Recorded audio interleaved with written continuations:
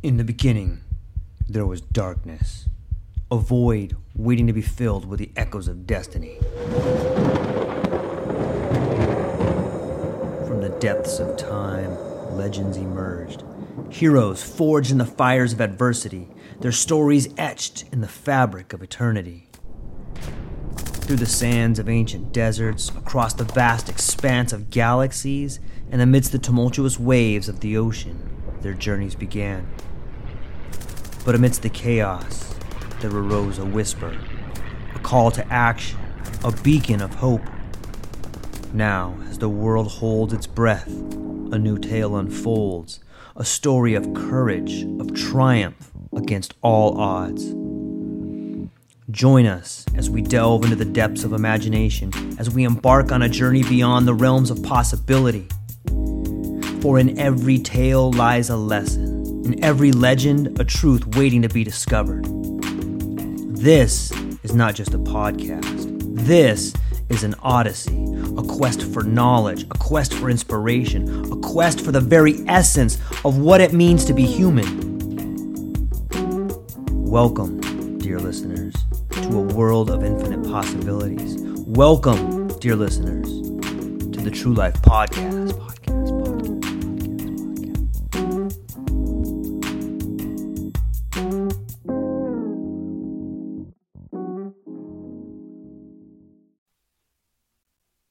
Ladies and gentlemen, welcome back to the True Life Podcast. I'm so excited to get to be here speaking with you today on such a beautiful day.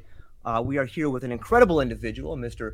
Sebastien Fouillade. He's a product leader, a host, a writer, a musician, a husband, a father. I could go on and on about all these labels that he has.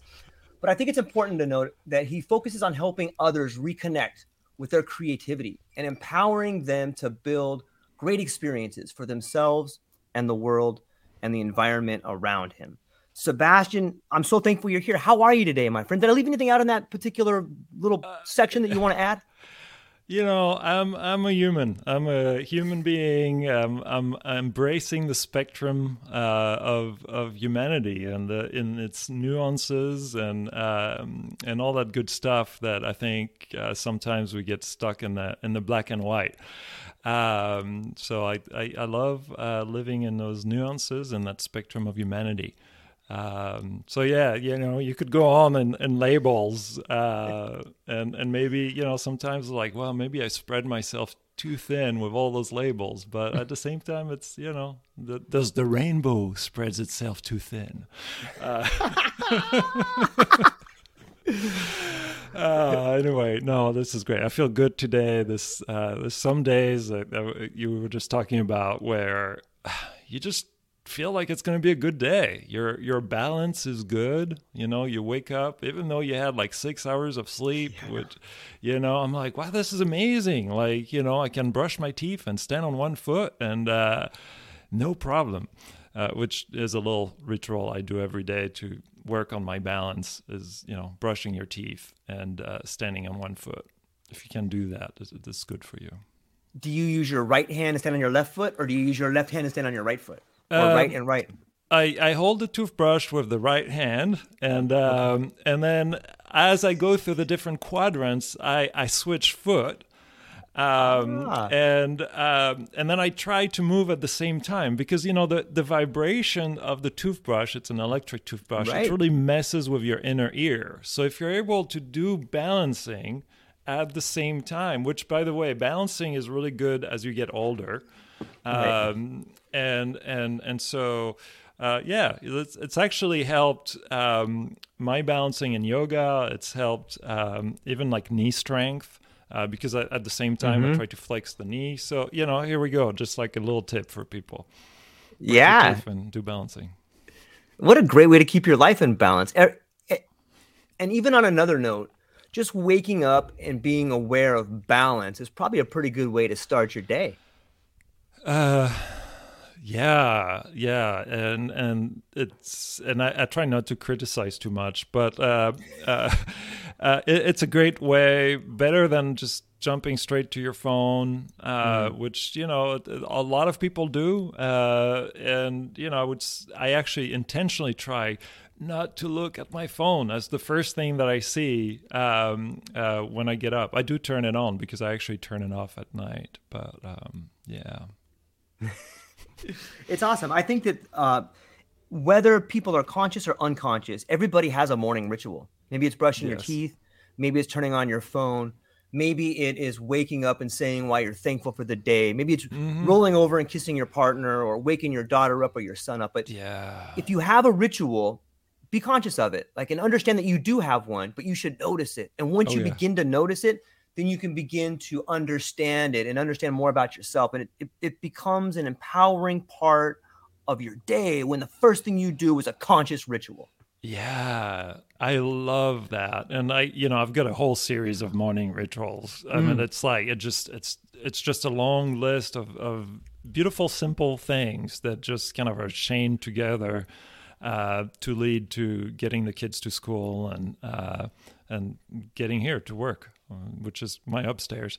And it's funny because I met this guy in Hawaii. You're in Hawaii. I forgot which island, but it's this old guy. He owns like a clothing store and probably old hippie. And he makes shirts with like, I think he calls it the toothpaste man. That it's like a guy on a surfboard. And I asked him once, like, what was the secret? And he's like, well, at the end of each day, I need to be able to retire from my work.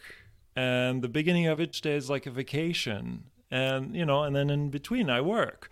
Because, like I was talking about, I'm going to do this when I retire or this and that. It's like, no, like I retire every day in the evening. And then when I wake up every day, it's like a little vacation. And then I go to work. And I was like, I love that.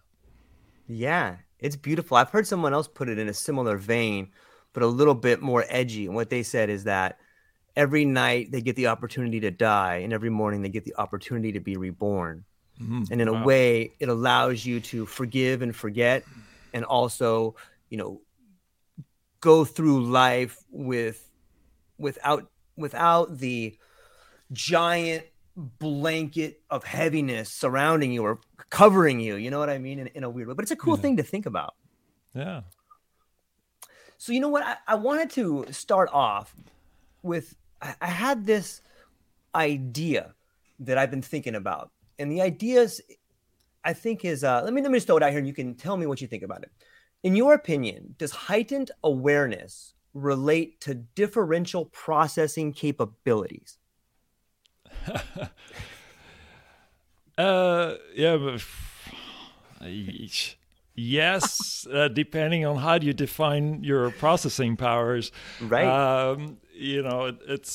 I was just talking with an author, Stephen Gray, who wrote the book How Psychedelics Can Help Save the World. And we were talking about creating music and ceremonies.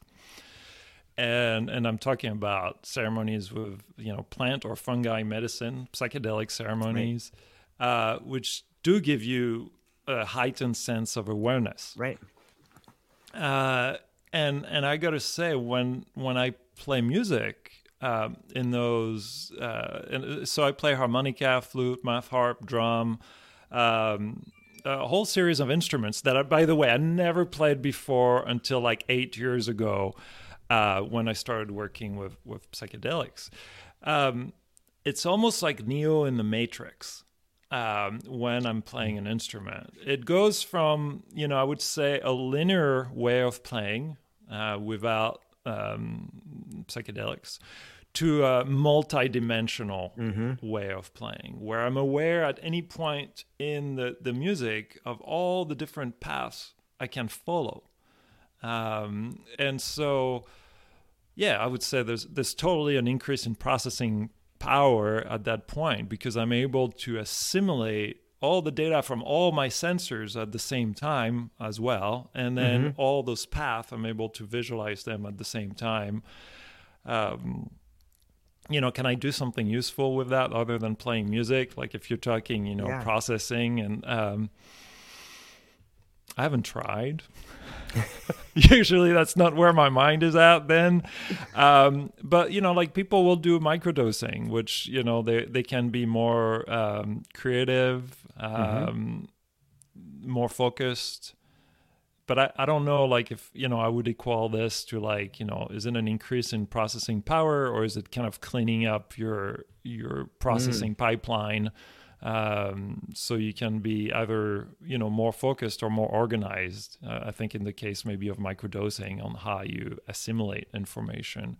I mean, there is history, like I remember reading in the Michael Pollan book when he talks about, early design of circuit boards. And people using psychedelics to be able to visualize those designs in 3 dimensions, because you didn't have all the CAD programs that exist now. That was an example he had. So yeah, there was an increase in processing power there with that heightened state. That's really well said. And maybe it's not an either or, maybe it's a both and. Maybe it's doing both of those things.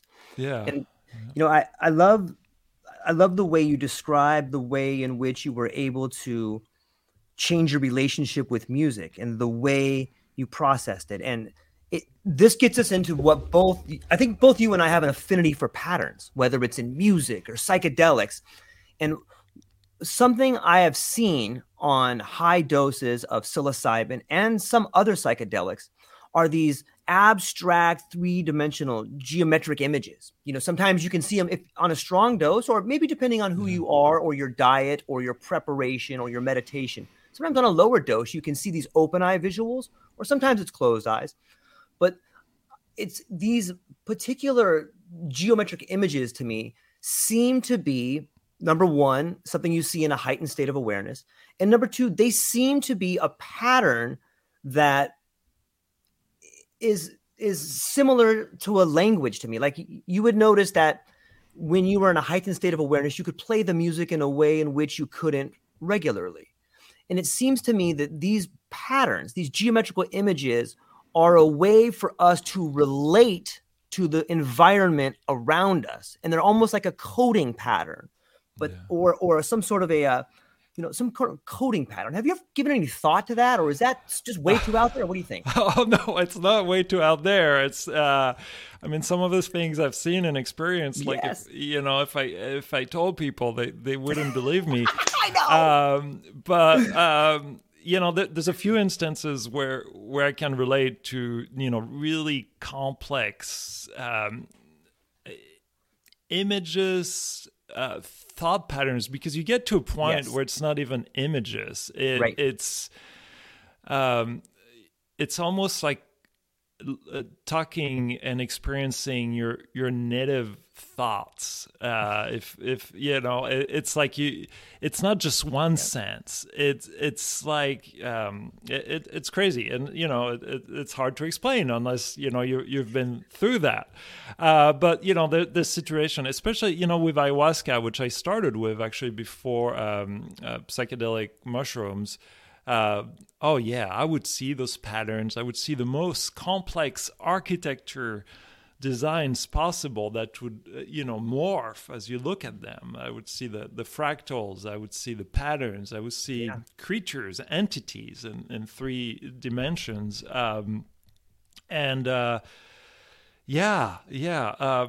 So is that a language? I mean, maybe in symbols. For me, it was like a symbolic language. It also reminded me of, as humans, and going back to being a full human, the capabilities, what we're capable of in creating and manifesting things that are much bigger than I think we sell ourselves short.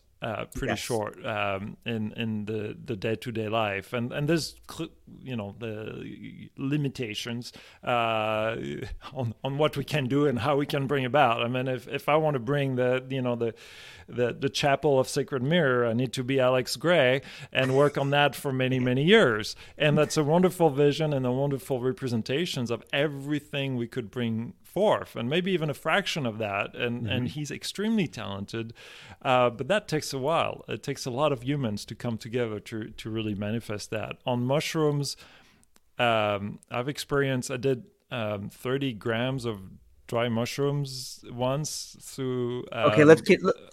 across an entire day, and it wasn't all at the same time. There's actually a whole process, so don't do that. I don't recommend it to anyone. But at that point, what was interesting is I was listening to music. I have a playlist for my mushroom ceremonies, and so when I don't play music, I play the playlist. And instead of hearing the sounds at that point, I just started seeing mountains. And I was like, wow, this is really cool. Let me start playing music. Yeah. And so I started playing music, and the music became like river between the mountains. And so in a way, I was processing information completely differently. Yeah. I don't know if I still don't know if there's a language, but like I'm following it. I'm going with it. I'm going with the flow. And, and the Neo in the Matrix. Oh my God. When he started seeing the Matrix and, like everything turned into letters and everything like that. On ayahuasca ceremonies, when I would play flute, I would start seeing all the energy like moving across everything like that. And how the music that I played impacted that flow of energy. So really, really stuff that might sound crazy from the outside, but felt pretty amazing when I was experiencing them. Not only must it have felt amazing, but it sounds fantastic. And I mean that in the best way possible. It sounds fantastic. And it doesn't take a whole lot of research to begin to understand that in Western thought and in the West today, we have somehow decided that verbal acuity and language processing are of a higher order than visual imagery in the world of thought. And it's not true, at least in my opinion. Yeah. And what you're describing is this way of communicating with yourself, the environment, and your thought process through the world of imagery. And it's just as powerful as verbal acuity or language. And in fact, the two together are probably the way in which we're supposed to communicate. You could probably express an idea through symbolic imagery, maybe better than language on some level. And maybe that's what memes are, kind of like this merging of the two. But that's what when I listen to you speak, I am reminded of the people who came before us and talked about the importance of visual imagery and what it can mean to translate that visual imagery into behavior. And in a weird way, what you're describing when you began working with ayahuasca speaks volumes of your journey from Microsoft to where you're at today. Like those things are together, right? Oh yeah. Yeah. That's been a long journey. Sure. I mean, it didn't even start with psychedelics. I mean, it started with 11 years ago. I was doing a yoga teacher training class, and we did something called Kriya Yoga, which for 2 hours you've got your eyes closed and you do what they call Bastrakas, and and for people who are listening, is like I'm raising my arms up and down, and the teacher is like controlling your breath, and it reduced me to nothing after 2 hours. And then you do a Brahmari, which is kind of humming with the front of your mouth.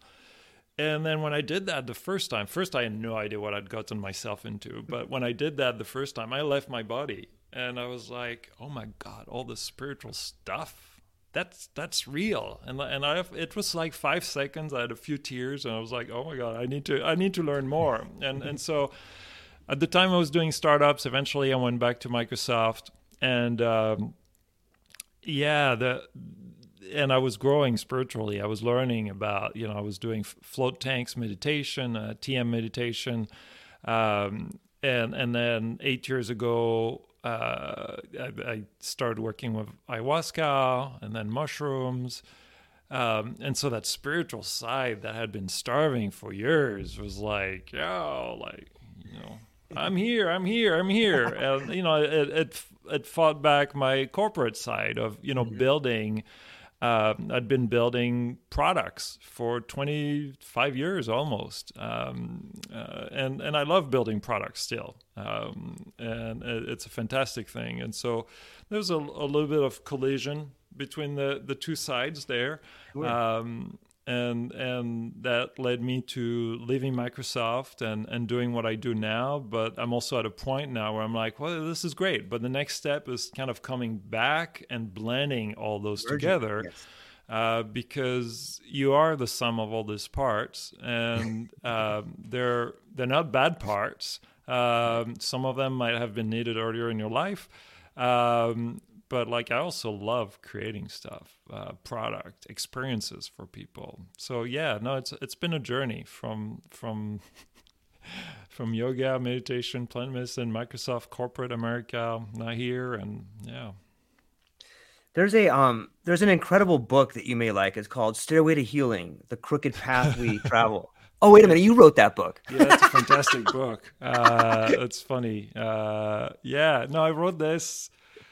Man, writing a book, I have a lot of respect for writers. This is such a mental exercise. Yeah. Did you write a book? I have. I wrote a book called The Terror Before the Sacred, and I found it to be a fascinating experience. What was your experience like when you did it?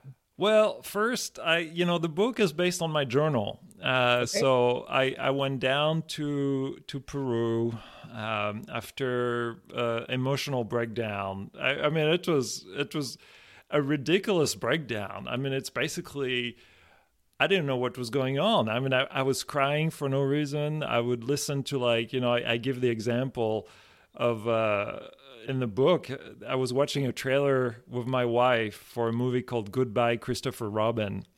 And the trailer, it's all about the author of Winnie the Pooh who welcomes his son in a world torn by war during World War II, I believe.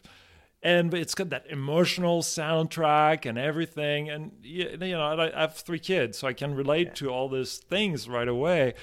And for some reason, I just started crying. And I was like, okay, I can't finish the trailer, honey. I went to another room. Just listening to the soundtrack of the trailer, I was still crying. And, there's like, okay, I got to do something about this. I got to address that. And a friend of mine had just returned from Peru from a retreat. And I was like, okay, that's a sign. I'm going to go.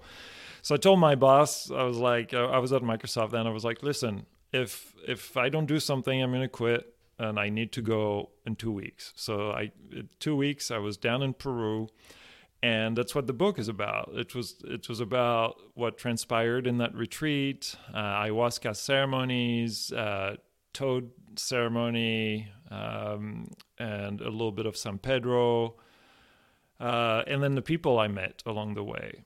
And I don't want to give a spoiler to people, but there's no closure in the book, by the way. There's no closure because in a lot of those journeys, there's not necessarily closure. I mean, you don't necessarily get the lessons you wanted to get. You get plenty of lessons, and it's a never-ending process. It did definitely help me. But yeah, no, it's just fun. And writing the book, because I went from my journal to the book, was actually hard. Because when you write a journal, you don't think about the flow. You're just recording information. It's like free flowing. The irony, you don't think about the flow, but it's free flowing. And so it doesn't flow maybe as well as a book that's engineered to have, hey, here's the beginning, the middle, and the end. Each chapter should be about that size. And so when I wrote it, and first I'm not a native speaker. I mean, I've lived in the U.S.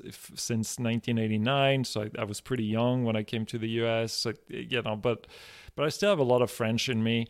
So writing a book was like, it was a real challenge. And we didn't have ChatGPT then. And I had a friend of mine who wrote a book on outdoor schools, really great guy. And he edited the book. He gave me some edits. And that was a long journey, mental journey too, because you think you're done. But it's like, no, I got to do another pass through it. No. Oh, and then there's all those edits I'm getting. I got to do another go at it, another read. And so one day I just sat from like 8 a.m. to, I think, I don't know, 9 or 10 p.m. outside. We've got a little waterfall that I built, and just sat there and finished the book.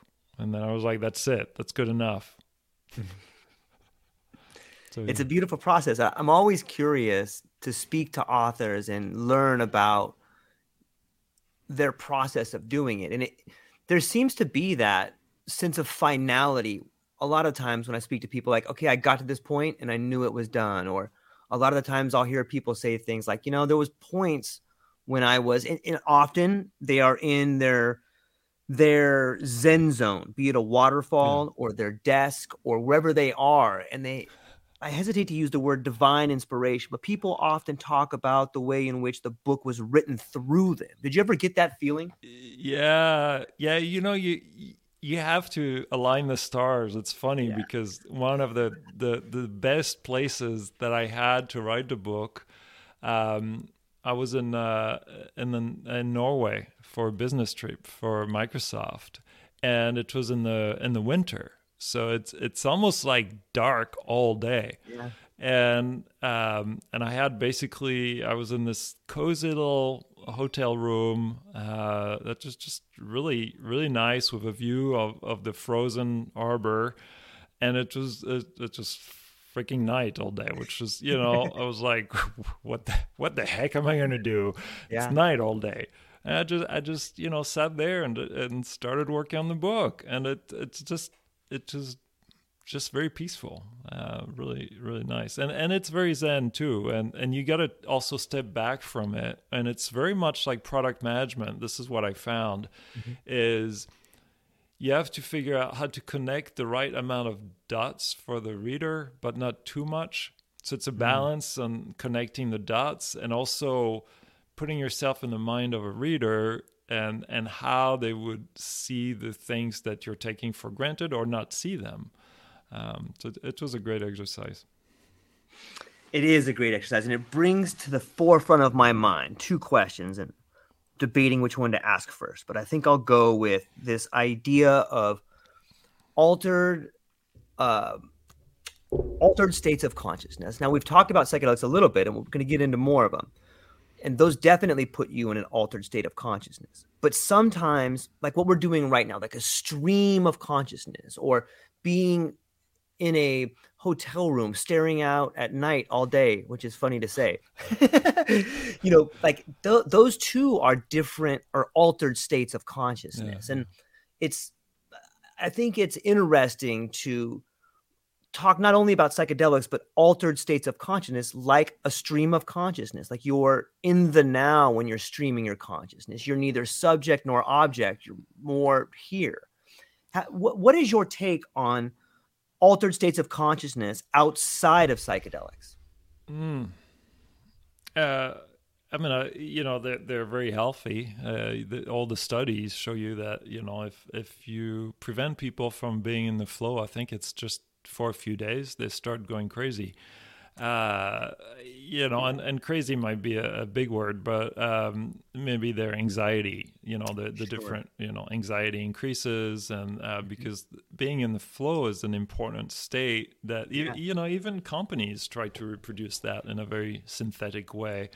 By not putting boundaries around people during like hackathons, days where people can create as much as they want. And but it's an important state. It's a state where you create freely without worrying about your audience, without worrying where it's going, and it's you. That's where a lot of the innovation comes. I get to that state, exercising, like in the morning, dancing, like free form dancing, get in that state, playing music, even without psychedelics.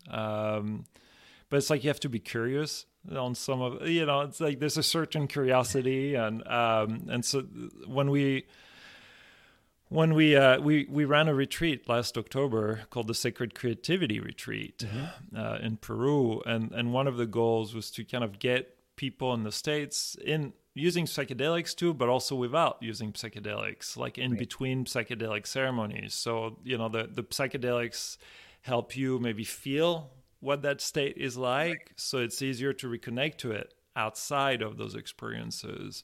So we had art workshops, for example, where I had one person, she had broken her hand and she couldn't paint with a brush, but she used her fingers, and she wasn't necessarily an artist, but she got in that flow state. Yeah.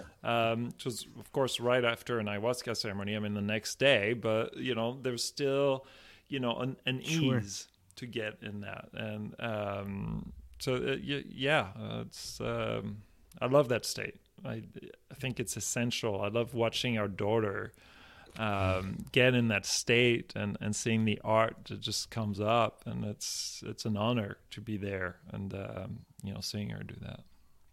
Yeah, that is something that I have struggled with. I'm really open about my use of psychedelics, and there's no shortage of people who probably look down on me for that, especially having a daughter. And but there's also people that are curious about it. But I do think that there's something to be said about the state of art, the state of music, the state of being an artist, and tapping into that flow state, whether it's through psychedelics or alternate states of consciousness. And I think it's something that can be not only embraced, but encouraged. And I wish that we could move away from some of the stigmas that come with psychedelics that tend to be tied to mental illness. Have you noticed there being a stigma between psychedelics and mental illness? And what do you think about that? Yeah, well, it's I mean, I started my podcast, Leadershipedelics, as one, I was trying to get away from the mental health discussion with psychedelics, because I was like, sure, if you want to legalize them, let's talk about mental health, but now you're creating a new stigma. It's like, wow, you're taking mushrooms? What's wrong with you? And it's like, no, nothing is wrong with you. I don't do it all the time, but it helps me as a person, from a creative perspective, from being in the moment perspective. There's some moments, I got to describe this, but where you can, I would say, you've got your sensors. You've got your eyes, your ears, your touch, your smell, taste, all that. And with psychedelics, you get the ability to open those sensors way, way wide, way open, and let the data from those sensors flow in. And you're able to just watch the data flow without any judgment. And you're able to just be there, be present, and find that stillness. And it's not an escape when that happens. It's the ultimate presence. And, being able to experience that, even just once in your life, it's a human right in my mind. And so putting that human right behind mental health stigma, behind regulations, that's wrong. And sure, you could be a yogi, you could meditate on the mountain, you could do yoga every day, and it works great with psychedelics, and you could eventually get there. But the psychedelics help you kind of pull the curtains a little bit faster, a little bit more. And I know we still need to be patient and not in a hurry like everybody else, but still being able to feel that, being able to have it transcend you and touch you in your heart and your soul. Then when you do yoga afterward, you can, just go back to, maybe, even if you go back to half of that or a quarter of that, that's pretty amazing. It is amazing. And I'm glad you brought this up, because I think that this is a distinction that I see in you that I don't see in a lot of other people that I'm talking to, is using psychedelics. And let's talk about your retreat too. Like, you are using psychedelics as a leadership tool. And I'm curious, Is that the people that are kind of being drawn to the particular ideas that you have? Or is it more of a leadership class or understanding self so that you can become a leader? Or what is it about leadership-adelics? It's a giant circle, really. Isn't it all? It's a giant circle. Maybe it's a snake trying to catch its tail in a circle. But it's interesting because, I'll start with the podcast. But with the podcast, the more I tried to get away from mental health and the mental health discussions, the more I discovered that your foundation is in the mental health and kind of a healthy mind and a healthy soul and creating from a healthy space really helps you manifest a better future. Like if I play music, I've got my harmonica right here, but if I was to start playing music, I would center myself. I would center myself and approach it from a place of a center, which completely changes how the music comes out. And if I'm in a psychedelic ceremony, finding that center is a little bit easier. Like you're even more in tune with like the center of all the centers, and so. Back to leadership, it's like what I'm finding out from talking to all those guests is, yes, there's creativity, there's authenticity, there's everything you're creating and manifesting forward, but you need to start with a healthy place, with a healthy mind, healthy soul, addressing your wounds. Otherwise, you're going to hurt the people around you. And now for the retreat, we made it about creativity, the sacred creativity retreat. And the reason we made it about creativity is for my friend Kunti, who's an amazing medicine woman, and I. Creativity has always been part of our journey as a tool to help us heal and help us express ourselves and feel empowered, because even as kids, it's like with creativity you can bring to world things that you're just a little kid like you couldn't bring otherwise. You can't buy a car, you can't buy a house, you can't walk to a mountain and climb the top.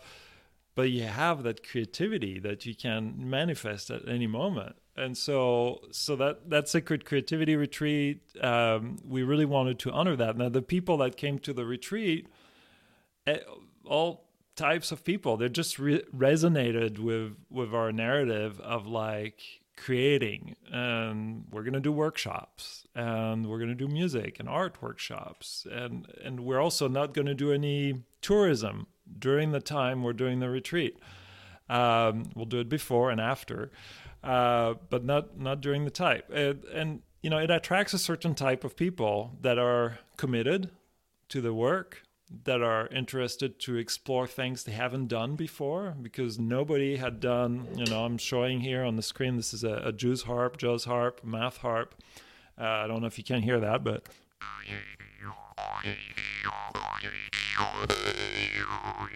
So, nobody had done that. There's a harmonica. Nobody had done that. And so they were willing to do things they hadn't done before, to expand what they can do as humans. And the result was, truly, truly amazing. It is amazing. It's on some level, I think everybody has a mental health issue. I mean, the human condition demands it. It's crazy to say, but I think, and in some ways, it's that suffering or it's that illness that we all have been touched by. And if it's not us, it's probably somebody we love.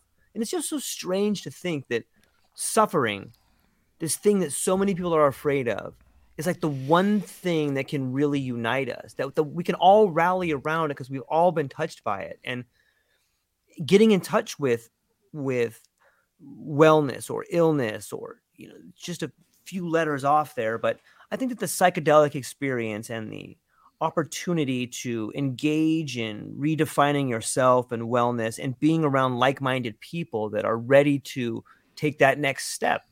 There's something to be said about the community or the social structure that happens when you invite people into that area. Yeah. I mean, people want to have their hero's journey. That's Yes. one thing.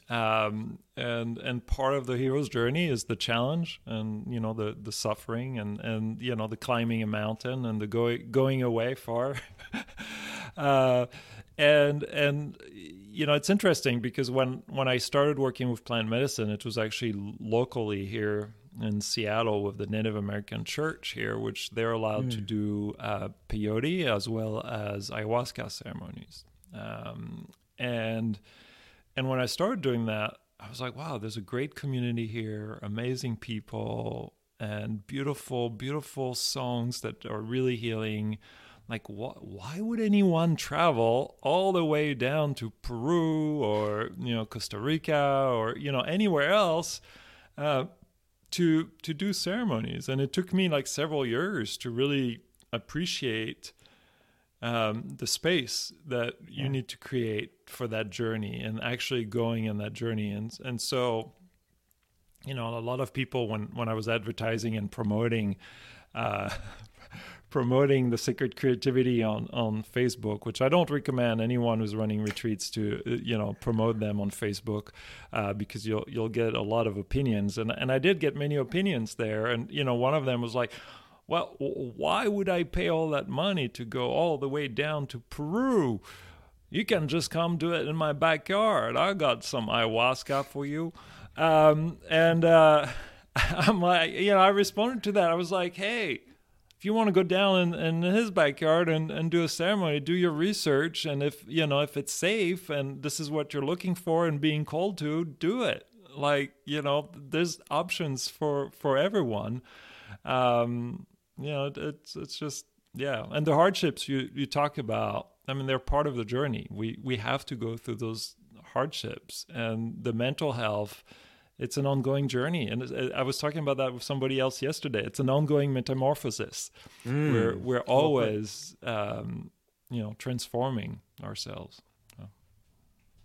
It's interesting. Let me touch on some issues that I've been reading about that kind of divide the community a little bit. And I don't think that there's any right or wrong answer, but I'm curious to get your opinion. It seems to me that in the world of psychedelics today, they are focusing a lot on mental illness, and there's a lot of attention on different retreats. But a lot of these retreats and a lot of these, places that are beginning to do wellness therapies are extremely expensive. Sometimes they can be upwards of 5, 10, even, maybe 20 grand if you want, looking for a long-term sort of a resort filled retreat but the point is there's really expensive.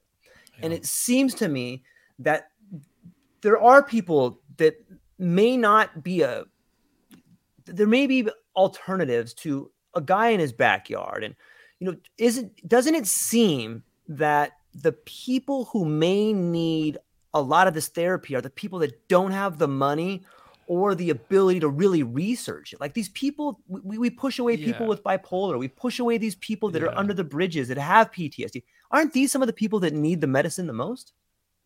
Yes.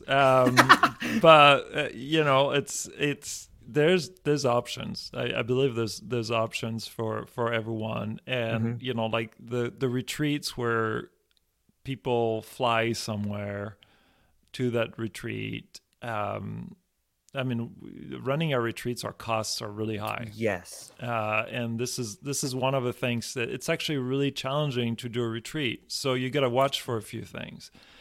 If the retreat is cheap, that usually means they're accepting 20 guests at the same time, 20 to 30 guests. Now, if they're expensive and they're doing 20 to 30 guests at the same time, you really need to ask yourself some questions of like, what's their motivation to run that? And so in our example, we're keeping it small, like 8 people maximum, which creates a lot of problems because we don't really have an economy of scale with 8 people. And our break-even point is, might be like at 6 people.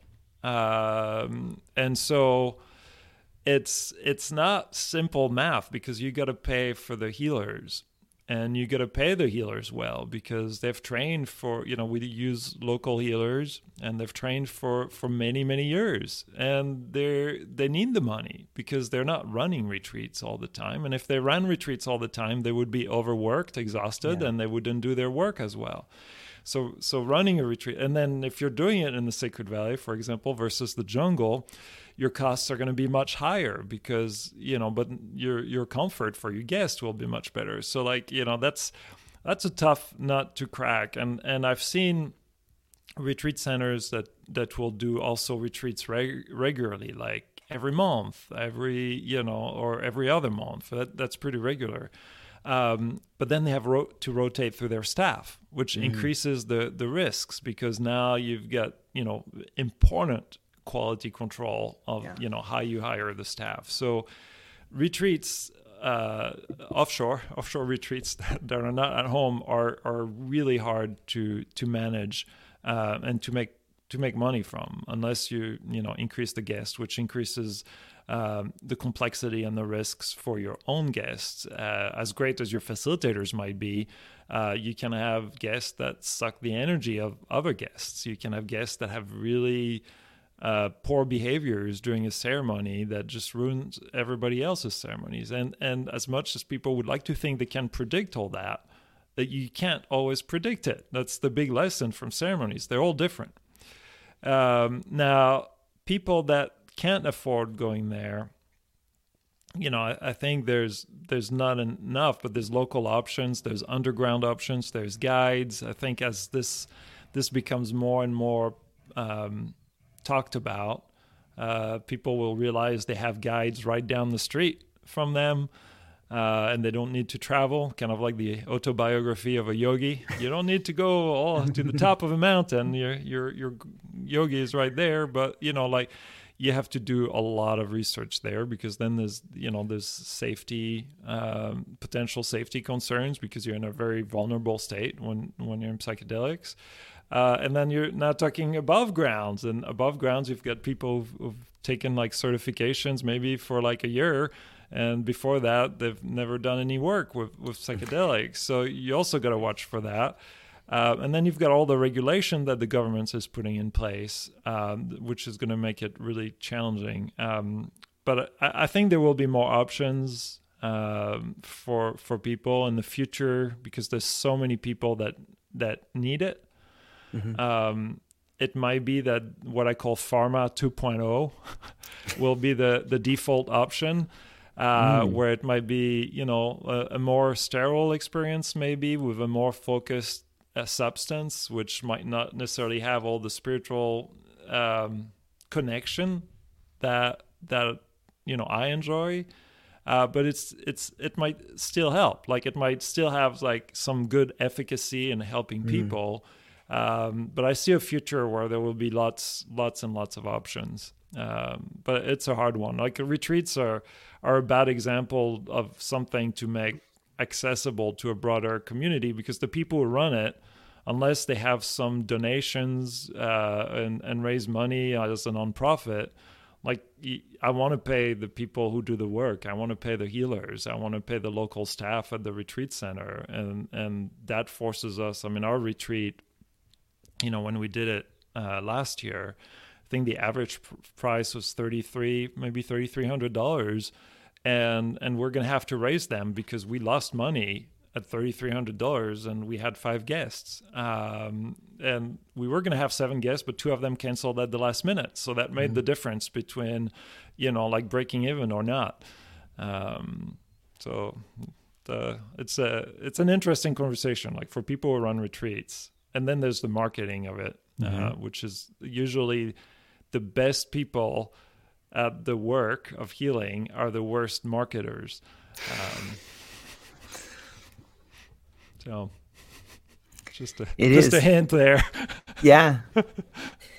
It's fascinating to me, because it's this thing that is evolving in real time, and you can see it changing, whether it's through the sacrament or the people there, or the angles in which people take, whether it's starting up their own church, or having a direct lineage to a shaman who has been a shaman for quite a long time. And I'm curious, like, as I've been thinking about different retreats and different ways in which people are being healed, I'm reminded of like the Eleusinian mysteries.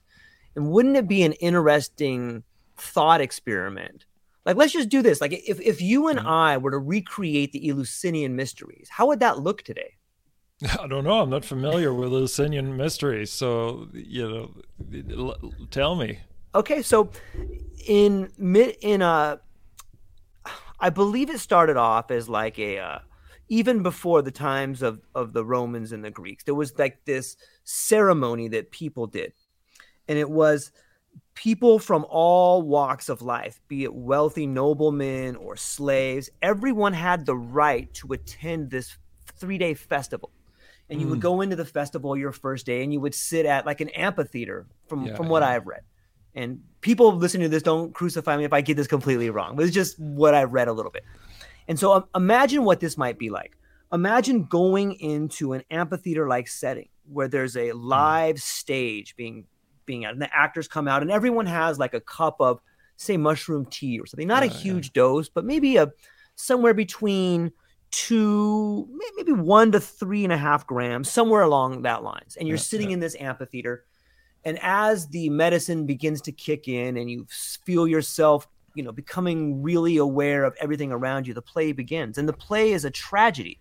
It's something like the idea of Persephone and Demeter, where the daughter dies and the whole crowd sees it and takes part in it, and they become part of this thing that's bigger than them. And it transcends language, because now you're watching a daughter disappear, and the mother just frantically searching, and it's like this death and rebirth. And towards the end of the play, they find the daughter, and everyone is kind of reunited. But it's this shedding of the detritus. It's the shedding of the human condition. For a moment, we can all experience this thing together. I love and this. Then it's a beautiful thing that can happen, and it takes everyone away from the world of judgment of each other. And it's the death and rebirth, the sun up and the sun down. It's a beginning, and then there's another day or two of festivals. But it just seemed to me that it's the birthright of people to have this psychedelic experience, this new connection. When I see retreats, I'm often reminded about the stories of Eleusis and how healthy it was for people to go. And there wasn't obviously it's not today where everyone has to have liability protection and things like that. But, I think that there's a way to return to that in a weird sort of way. Yeah, this brings up a few things, but I love this reflection. Well, first, it took me right to Burning Man, which I've never been to, but I'm like, hey, I can see that in Burning Man. The sense of community in retreats is really important. That group of people there for each other, the bonds you're forming there is really important. But it also brings me to another reflection I've had recently, which we're always talking about the mental health pandemic and how everybody has mental health issues and could benefit from psychedelics. But the thing is, if you look at, I put my product hat and you look at the customer journey, like if you take one person that, or 100 people who have a mental health problem, and, how many of those will actually understand that they're having a mental health problem? How many of those will actually go seek help for that mental health problem? How many of those, will actually end up in an environment that helps them find a solution? Because like if they don't even know they have a mental health problem, if it's just become their baseline of living, which a lot of people I think are in this situation and are like, my life sucks, I'm alone, I'm angry. Do I have a problem? No, everybody else does, but I don't. Like they're never going to seek help. And so I've been wondering about this recently because, every time you get a startup in psychedelics that's pitching, it's like, hey, we're going to help all these people. I'm like, well, you're going to help the people who actually come to your door. But, like there's probably a whole lot more that could benefit from your help. And I was coming to the conclusion that entertainment and a community is the way to actually help people who don't see that they have a problem, and to kind of lead them to may be that door. And they might never call it a problem, but they might find healing in the process, healing through like what you talked about, through that music, that art, that connection, that community. And then I came like full circle and changed my mind, where it was like, well, decriminalization, that's the way. Because when you're decriminalizing a substance, you don't go into a cannabis store.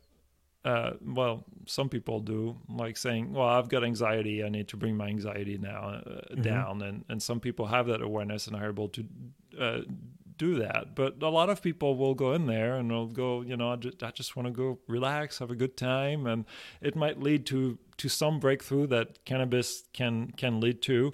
But imagine if you had, like I'm actually going for the first time to a Grateful Dead concert.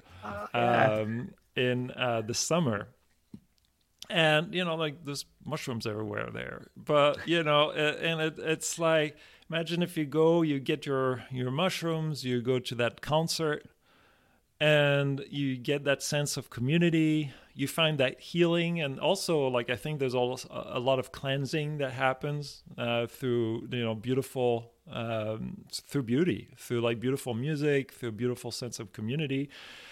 And that helps with your mental health. And you never at any point said, well, I've got some issues here. And you never had to deal with the stigma or anything. You never had to go, like fill out a form or, it's like you found healing.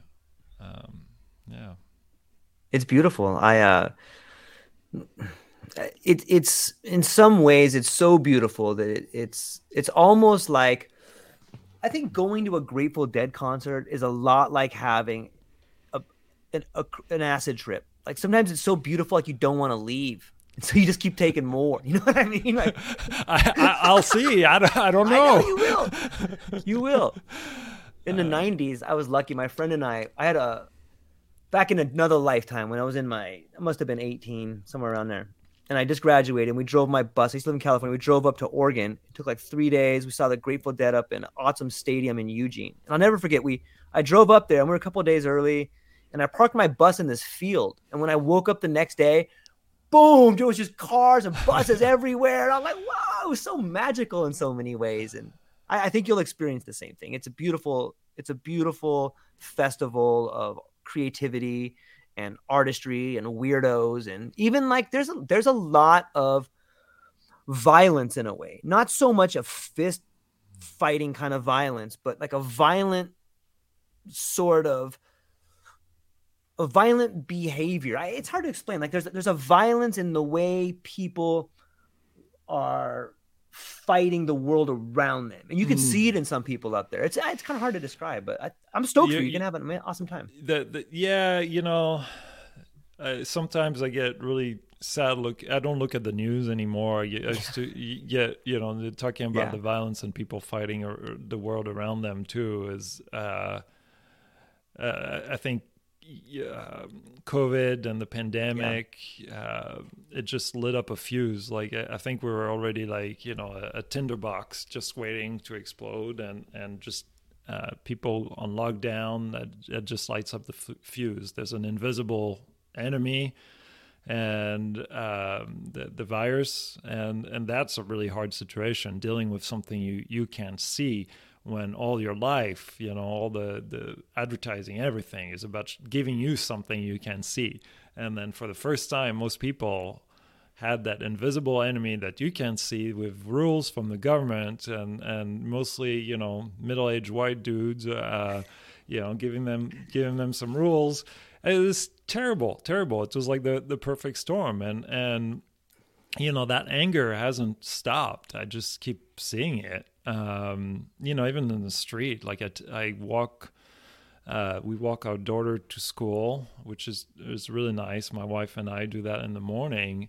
But even in the way people drive and behave with each other, it's like there's so much just intensity and just anger that you can feel in the world today. And I was like, you You need those psychedelics.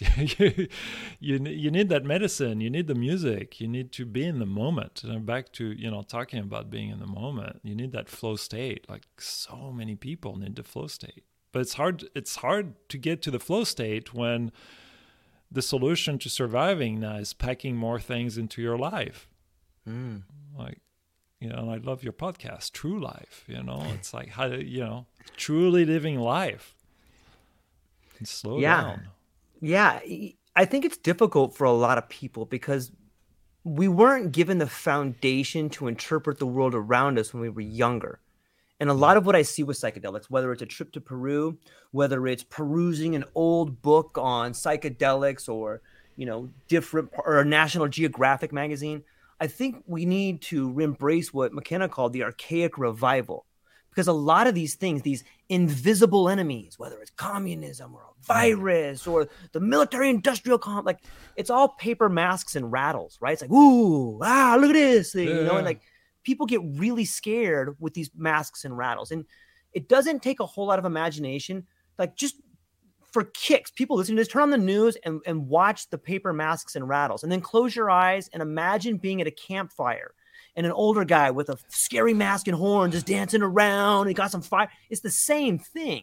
Like there's a threat there, but do you really need to be afraid of that threat? If you're sitting in your house, you're watching TV, just turn over and look at the other box, that thing called a window, and look out there, because those things ain't happening through that window, only through this window.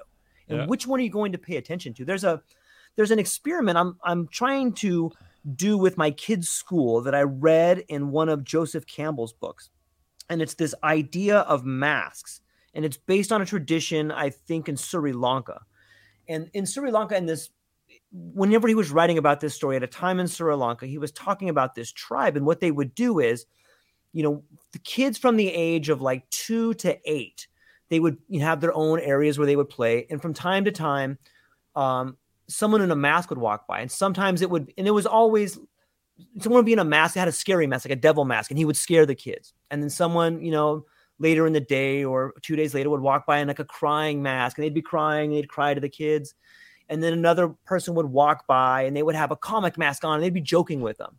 And the kids were conditioned to these people walking around in masks, for years. And they came to their little schools where they were. And then there was a ceremony, like at the age of 11, and all the kind of kids would hear whispers as they got older. And at the age of 11, the people in those masks would break into the kid's home, and the parents are totally in on it. And like the kid would be like in the middle of the night, like 9 o'clock, the doors open and it has the shuttering, and the kids knew it was kind of coming. And the people with the mask come in and they grab the kid, and the mom tries to put up a fight, but lets the kid go, and they take him out into the street. And the kid is there just shivering like, and the guy with the devil mask comes out, and they circle around him, and the first mask comes out, and he gets in the kid's face, and he does whatever the mask is, whether it's comic or crying. Yeah. And for this one, it's a devil mask. He scares him, and the kid's freaking out. But then the guy takes the mask off, and he shows him, "It's me, I'm your uncle." And he takes the mask, and he puts it on the kid. And then the next guy comes up with the crying mask. And the kid's like, and takes off the mask, and it's, "Hey, it's me, it's your auntie." And they take that mask, and they put it on the kid. And the kid learns, hey, all these scary and happy and funny and sad things, they're all of us. And they're just masks that you wear. And I thought it was just a tremendous way to begin to build a foundation for a child to navigate the world around him, right? Like, what a better foundation you have when you're taught that as a kid. Like, oh, I remember that guy's got a mask on. Oh, I have that same mask, And I think if we can return to some of these things, then we can change the world we live in. And it's happening. Like I see this sort of acceleration of war and all these things as old ideas dying. And the evidence I give for that is both you and I have spent 26 years in the corporate world before finding, whether it's the courage in ourselves, whether it was something we were called to do, to leave behind, at least for a while, this world that we swam in, this world that was everything to us, and try something new. And that's happening, whether it's you and Kesha or me and other people in my area. It's happening to people in all socio-demographic areas. It's happening to all of us at the same time. It's almost like we are this butterfly emerging from the detritus of a cocoon as a new form. Oh, yeah. And so when I see what you're doing with your retreat and how it has a different form, and it underscores leadership, and beauty the same way other ones do, but in a different way. I know I kind of went on a rant there, but what do you think No, about this it's idea great. of a foundation, changing it for kids? Uh, well, I don't know if I'd go this way about it, because I don't know. It could create trauma, possibly. I mean, we did have our home burglarized, and I can see the impact of people violating your sacred space that you don't know, and I don't know how healing it is to. I know if you do it quickly and show the face afterward, it might not make the trauma stick, but it's a nice story, and it drives across the like the point. Right. I just don't know if I'd experiment that. I think having experienced a burglary in our home, I'm like, yeah, especially even for the parent, even though they were in on it on your story, like for me is like, oh shit, like.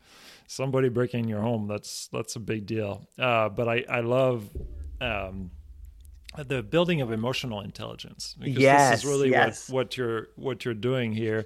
I do it differently with our daughter. When she's drawing or when I'm drawing, we really try to focus on expressions and kind of understanding that language of facial expressions. There's a great artist. There's a book called Knuffle Bunny by I think the author is called William. I mean, our daughter is like 5 years old, but like the facial expressions of the characters, every time we go through that, I'm like, okay, what expression is he going through?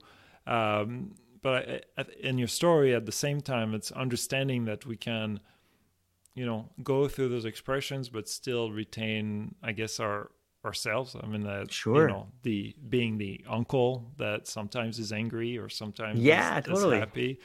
That's an important message. It touches on rites of passage too, which is another big thing that is kind of missing in our society, and there's a lot of people who talk about it better than I, but it's like you need those rites of passage. It's like going from those different stages and acknowledging the shift is important. I don't know, and I like that you see what we're trying to achieve with the retreat. That's really important. That leadership, that creativity, that experience to actually really broaden our humanity, and that's why, when we're talking labels at the beginning and who I am, it's like, I feel that as humans, we've built that cave with the shadows on the walls. Yes. We can see so much more. We can be so much more. But sometimes I think for a lot of us, we find comfort in simplifying the vastness of humanity, and there's a lot of comfort in staying in that cave. There's a lot of comfort in watching the news and getting the information a certain way, but being able to break away from that, it's also important. Like I've left corporate several times before and I came back to it, but the fact that I left it really allowed me to appreciate give me some perspective. I appreciate what I had there. I appreciate the outside, and I might go back to corporate. I don't know. If they want me after this interview and all the other podcast episodes and me playing flute, I think it'd be a great thing. But yeah, and all the guests on the show I was actually reflecting on that. Like everybody's gone through that journey, that corporate grind, that grinding at a job that somehow early in your life you thought, wow, this is the top of a mountain if I make it there. And then you make it there, you make it to the top, and you're like, really? This is the top, really? That's it? Well, I've got everything I wanted, but I don't feel happy. And and then people step back, look for that happiness, and I think that's healthy. Like people should be ready to do this hero's journey and not necessarily wait for their middle life crisis, which by the way, like middle life crisis isn't a bad thing just because it says crisis in there. You know, it's one of those important journeys. Yeah. Yeah, that's a great point. When people talk about the allegory of the cave, like we all talk about the shadows on the wall, but if you dig down deeper and read further into there, you see that the guy leaves the cave, but then he comes back.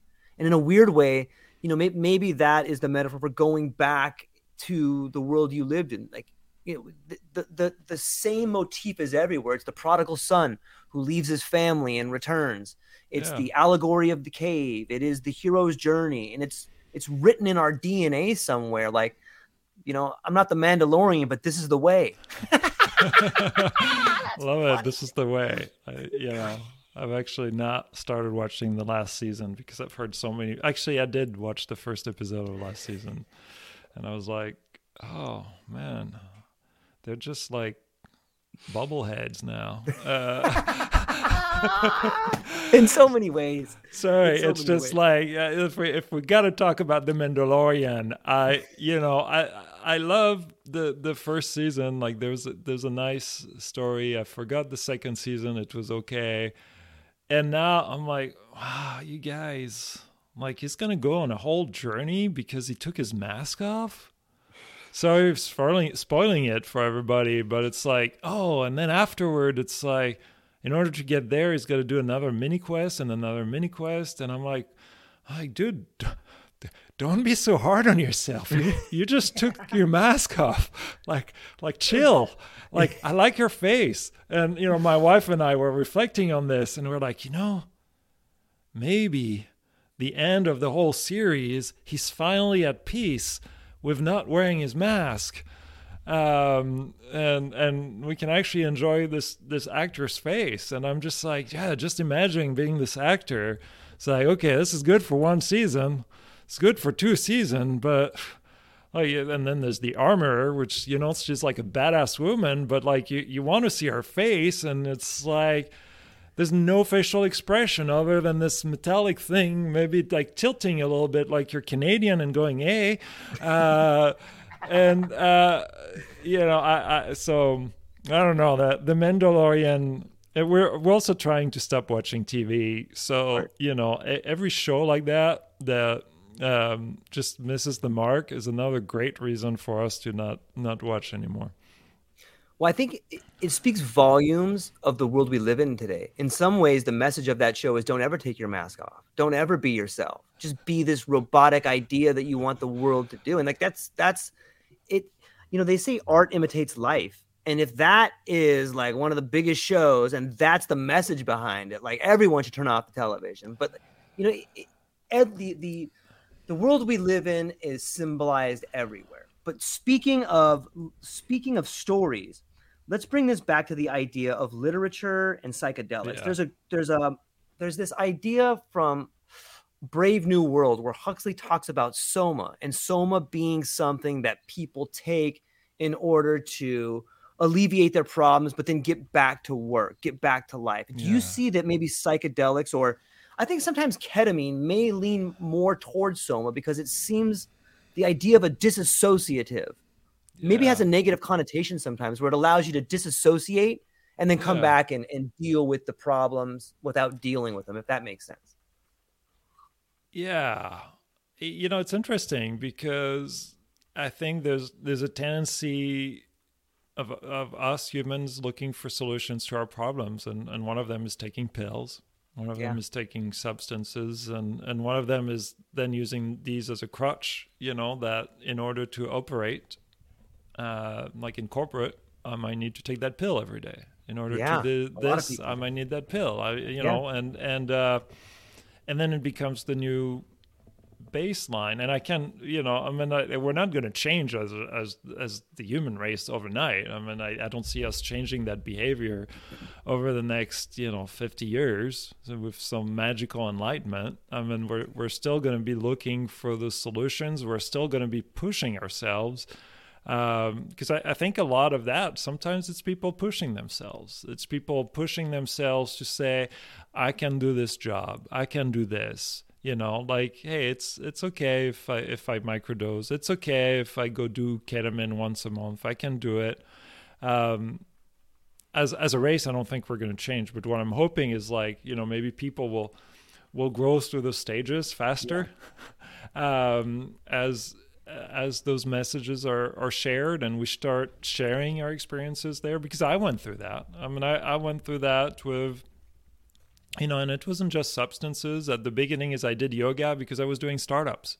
Mm-hmm. And I was like, I'm doing startups. It's intense. I heard about this thing called yoga. Maybe I should try it. And, and then I did yoga and meditation, and you had that tool. And then you add, substances. Well, cannabis is good with meditation. Yeah. And then you add this and you add that and you add this. And eventually you stack up so much, but you're able to operate so high, but you've also lost yourself in the process, because I was like, who was I? Where was that baseline? And yeah, I mean, it's going to happen. And it's funny, like ketamine, I could get very controversial about that. I was like, I totally hate calling this a psychedelic, even though the effects might be very similar. But it's like people love calling it a psychedelic because it's great for the VCs that have invested in psychedelic companies that end up just opening ketamine clinics that are, effective. Some of, like, I've heard effective stories, but like I'm not calling it a psychedelic either. And, I haven't experienced it myself, so I'm not going to bash it either. I've had several guests that have experienced it. I've had great results with ketamine therapy. I had one that had a terrible experience because the people that were administering weren't coached properly. But yeah, no, this is going to continue happening. I don't think we're going to get some magical enlightenment on the human race. Microdosing is a good, safe way, I think, for you can start small, it can help you find what I would call serenity in your day, and have maybe a hint of inner peace for some people that they're seeking. And then, even with microdosing, it's like, what substance are you going to use? Because it resonates differently with different people, like Wachuma, LSD, psilocybin. It's like, which one? So yeah, it's going to continue happening. Yeah, it's, I'd spoken a little bit earlier about how art can imitate life. And I've always liked Huxley as a writer. And I'm a big fan of the dystopians, whether it's 1984, Brave New World. But it wasn't until recently that I read The Island, which was another book by Huxley. So it's interesting because in Brave New World, at the end of Brave New World, like a couple of the people are banished to an island, and so I've always wondered if maybe this island was like a play on his thoughts. But the story of the island is a way in which they use psilocybin mushrooms in a way that's beneficial to the community. I'm not condoning what they do in the book, but in the book, they have the children of the island go through sort of like the same way a woman from South America would go through a quinceañera. The young kids in this particular island go through this ceremony where they climb this rock face, and then they take a small amount of mushrooms or some sort of sacrament at this church on top right there, and it just makes me wonder, like, wow, what an amazing way to integrate, being and understanding into a community, and not have all these, war on drugs or all these exterior stimulus that can cause people to have anxiety or depression. What's your take on that? Well, one is it's a fantastic way to honor our humanity, what you describe, like take them to the top of a mountain and have them experience the I'm hoping there's some guardrails there. Absolutely. Have them experience the full range of humanity and what they could be. I had a conversation with a guy who's a coach. His name is Olivier. I forgot his last name. Really nice guy earlier this week. And he's all about storytelling. Nice. And how you own your own story. And the importance of owning your own narrative. And, when I think about everything that happens in the world today, a lot of it is what I would call weaponized narratives. And it's all about trying to catch you in their currents and make you feel like their narratives is your narrative. Similar to the way a movie director, if you were watching a movie, would use the camera angle, the sound, the music, to take you in a different state of mind. And yes, all those things are happening. All those things will always happen. They've always happened. I mean, before it wasn't as efficient, but it was, like you talk about Rome. I'm sure there was plenty of propaganda there and control of population. But at the end of the day, like I tell people, this is like your story. And that's what my friend Olivier, the coach, I can give you his information, a great guy, great energy, but he used to make advertising. So he was a movie ad director. So he's got all the skills, but he teaches and I tell people, it's like, you own your own story. What soundtrack do you want to play in the back of your mind? What camera angle do you want to use? I mean, do you want, is it something like Lord of the Rings and inspiring, or is it like, like the Fox News camera angle, or CNN or whatever? It's like they all have their own choices of flavor. Like, pick your flavor. Pick what's yours. Like the world is always going to happen. There's always going to be dark and controversial things and things that you can be a victim of, and it's never going to end, but you have the power, like as humans, like you're talking back to that kid going to the top of the mountain. It's like, wow, you have the power to go to the top of a mountain and experience the amazing world that we're in. Everybody should feel that once in their life. This brings us back to the idea of creativity that you spoke about earlier in the podcast, and it seems to be something that you're drawing out of people when they contact you, whether it's to talk or read your book or go to the retreats. What do you think is the relationship between narratives and psychedelics? Do you think that people who begin to understand the environment of psychedelics have more of a toolkit to tell themselves a better story? Yeah, I feel it increases the size of palette, the paint I like that. you're working with. It's even the brushes, and I mean it's like you grew up and all you had was maybe I don't know what those things were where you Etch-a-sketch. Etch-a-sketch. It's like you grew up, with a Etch-a-sketch, and then all of a sudden, that's all you could use to make things, and some people are actually really impressive with Etch-a-sketches. You really were. But it's like all of a sudden somebody gives you like a set of color pencils and different types of paper with different grains, and said, hey, go have at it, and it really opens your world, and then you can use that moving forward. Like I never played music before working with psychedelics, and now I play flute every Friday. I've got my Flute Fridays videos on LinkedIn and YouTube. I play in ceremonies and I play to my kids. And it's thanks to that really opened the gate, like in my case. And so the people come to the retreat. We open that gate for them. We give them, more tools they can use in their growth. And yeah, it just reminds us what it's like to use this. I call it a temple because you have to treat it like a temple, but like this body, and it's the gift of it, the gift of the sight, the gift of the hearing, the gift of touch, the gift of eating. Like I talked about that podcast is not out yet, but one of our guests, Lana Shea, is her name. She's fantastic. But we end up geeking out about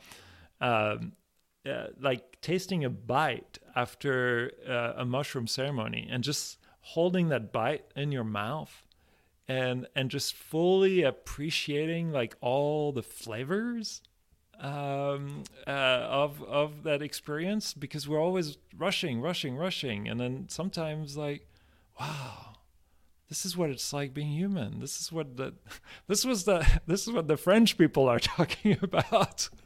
Well, the French people on the countryside that slow down, and they're in their cafe and just spend hours there. I don't know. I've never experienced that as a French person, but that's the image a lot of people have of French people. I was like, there's probably some truth there. Yeah, probably a lot of it. It's a great metaphor because that can be the same moment you have biting into a tropical fruit after a psychedelic trip. It can be the same way you savor life, whether it's in Yeah. a relationship or watching your child, do something for the first time, or getting to have a conversation with your loved one that you maybe some people don't even know their loved one's favorite color or something, but there's all these little things that you can do with people you love for the first time that you may not be aware of. And I think that psychedelics, at least for me, has opened that door of like, there's so many different dimensions that I never even thought about or had even taken time to really contemplate. And when I think about dimensions, I think about cultural dimensions. Have you found that, and you spoke on this a little bit, have you found that the ceremony in Peru may be difficult to translate culturally from someone who's born in California? Like maybe taking something out of that with the Icaros, and like it's a different culture, so it may be difficult to absorb. Have you noticed that? Yeah, I mean, it's sometimes it's difficult to absorb for me, and I've had experiences with them. I mean, if anyone has listened to Icaros before, it's kind of like,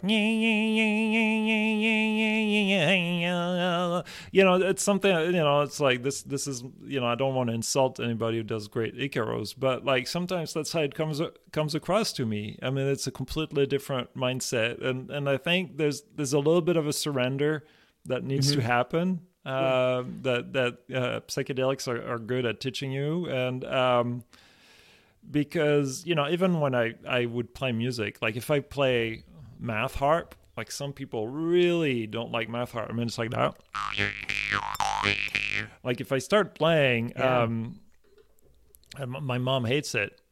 She thinks it sounds like a mosquito. So there's yes, there's cultural differences. There's some things that are hard. I think psychedelics help maybe get through those, kind of stepping back and seeing it with different eyes, different perspectives, which also helps us connect together. But you could see some morphing or adaptation or metamorphosis of maybe even those ceremonies through the years to kind of adapt to the different cultures. I mean, I've seen that with Native Americans running ayahuasca ceremony. They would blend, their culture with the what they call the songs from the medicine of the North or the songs from the medicine of the South, and the blend and the harmony that they bring is beautiful.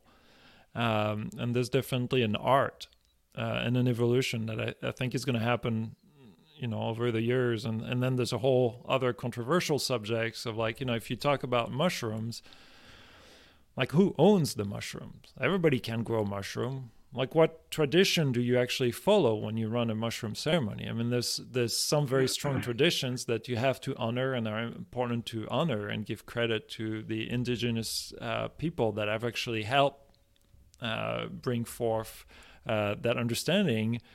But, if there's plants that are freely available and you can connect with that plant, how is that developed? Who owns it? Knowing that each of us has like 1 trillion ancestors, we each have more ancestors than there's people alive on Earth today.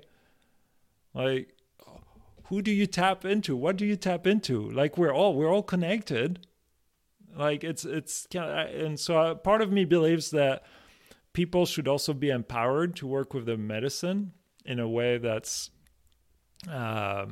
maybe aligned with them, and but if they want to follow a tradition, follow the tradition, but it's important to honor it and not steal blatantly from that tradition too. There's a lot of controversy around that as well. If that makes Okay, any sense. This makes total sense, and it brings up a fascinating point.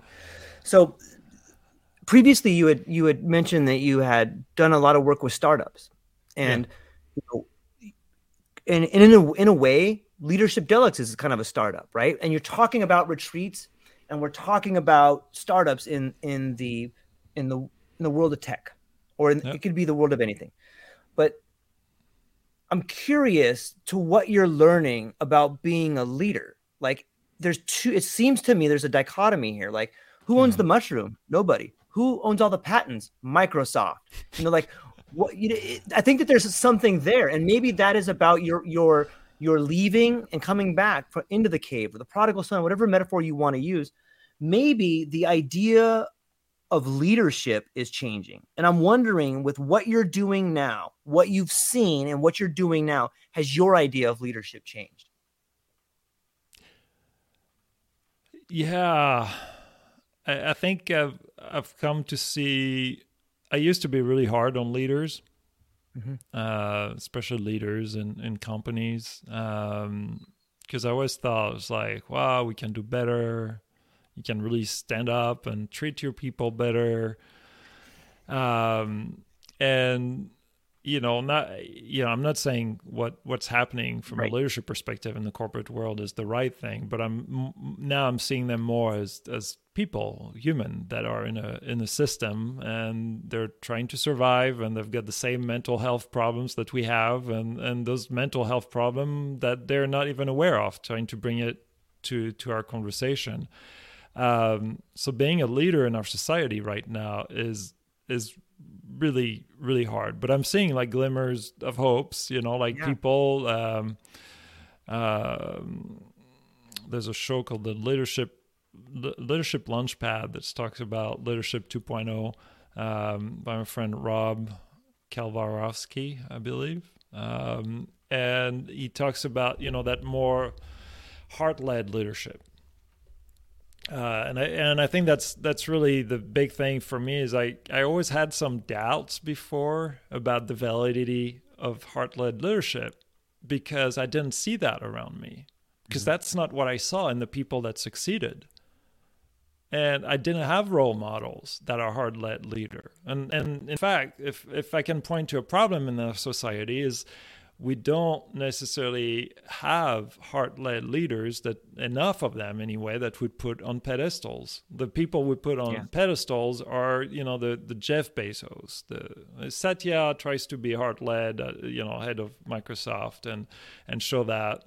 But like, not all of them like try to show that heart-led leadership.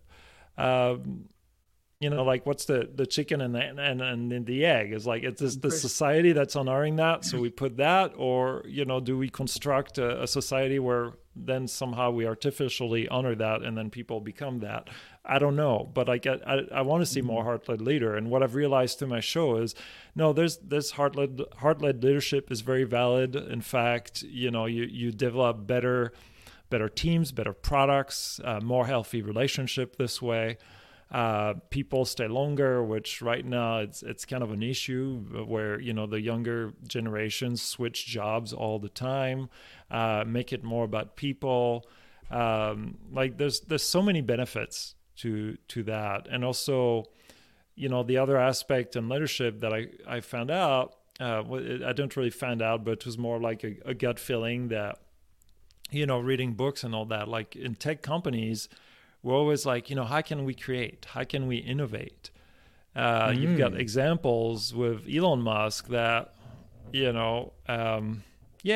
innovated with Tesla. They have a lot of innovations, but I'm not looking closely, but I haven't seen a lot of innovations from Tesla in the last 10 years.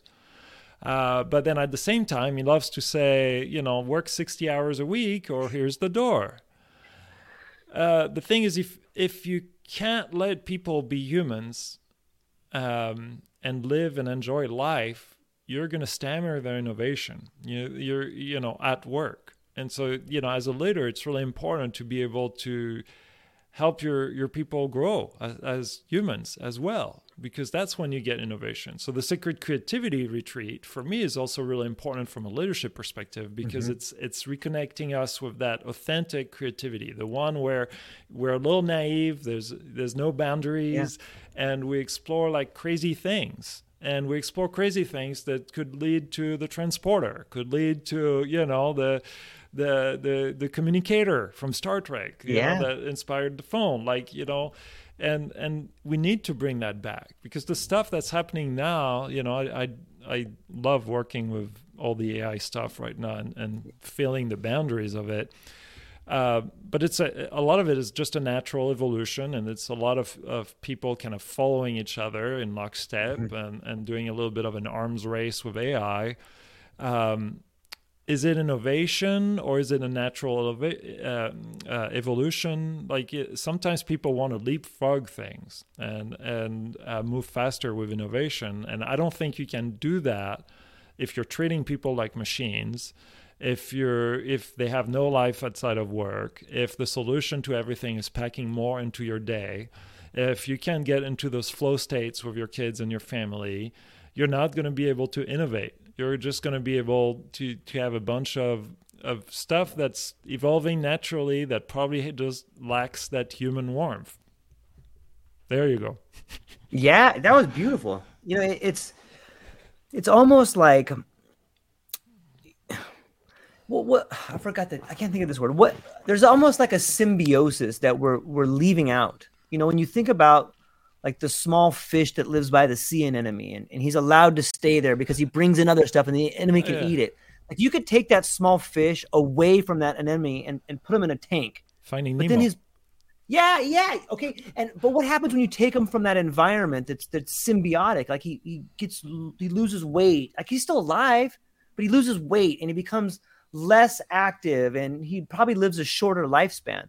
And it seems to me like we as society have gotten away from the very things that make our life worthwhile. And those things that make worthwhile is like family and exploration and curiosity. And without those things, we don't have innovation. And Peter Thiel brought up a really good point that said, we haven't had any innovation for a long time. He's famous for that quote that says, we were promised flying cars and we got 120 characters, right? Like, and I think we're getting back to that. But when I see what you're doing with Leaderdelics, and when you speak on the way in which you think leadership was changing, well, it was awesome. Thanks for sharing that. I think that's what we need. Like, we're not going to go anywhere. We're stagnating, and you can see it in the economy. You can see it with the authoritarianism. You can see it with all these things. Like, people don't have any ideas it seems that the people don't have a whole lot of ideas to move us forward. Yeah, well, the scary thing is that it's moving even faster. So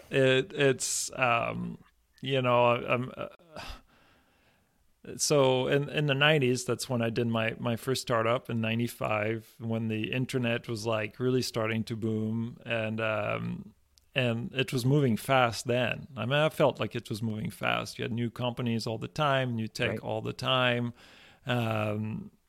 And, you could still absorb it, though. You could still absorb it.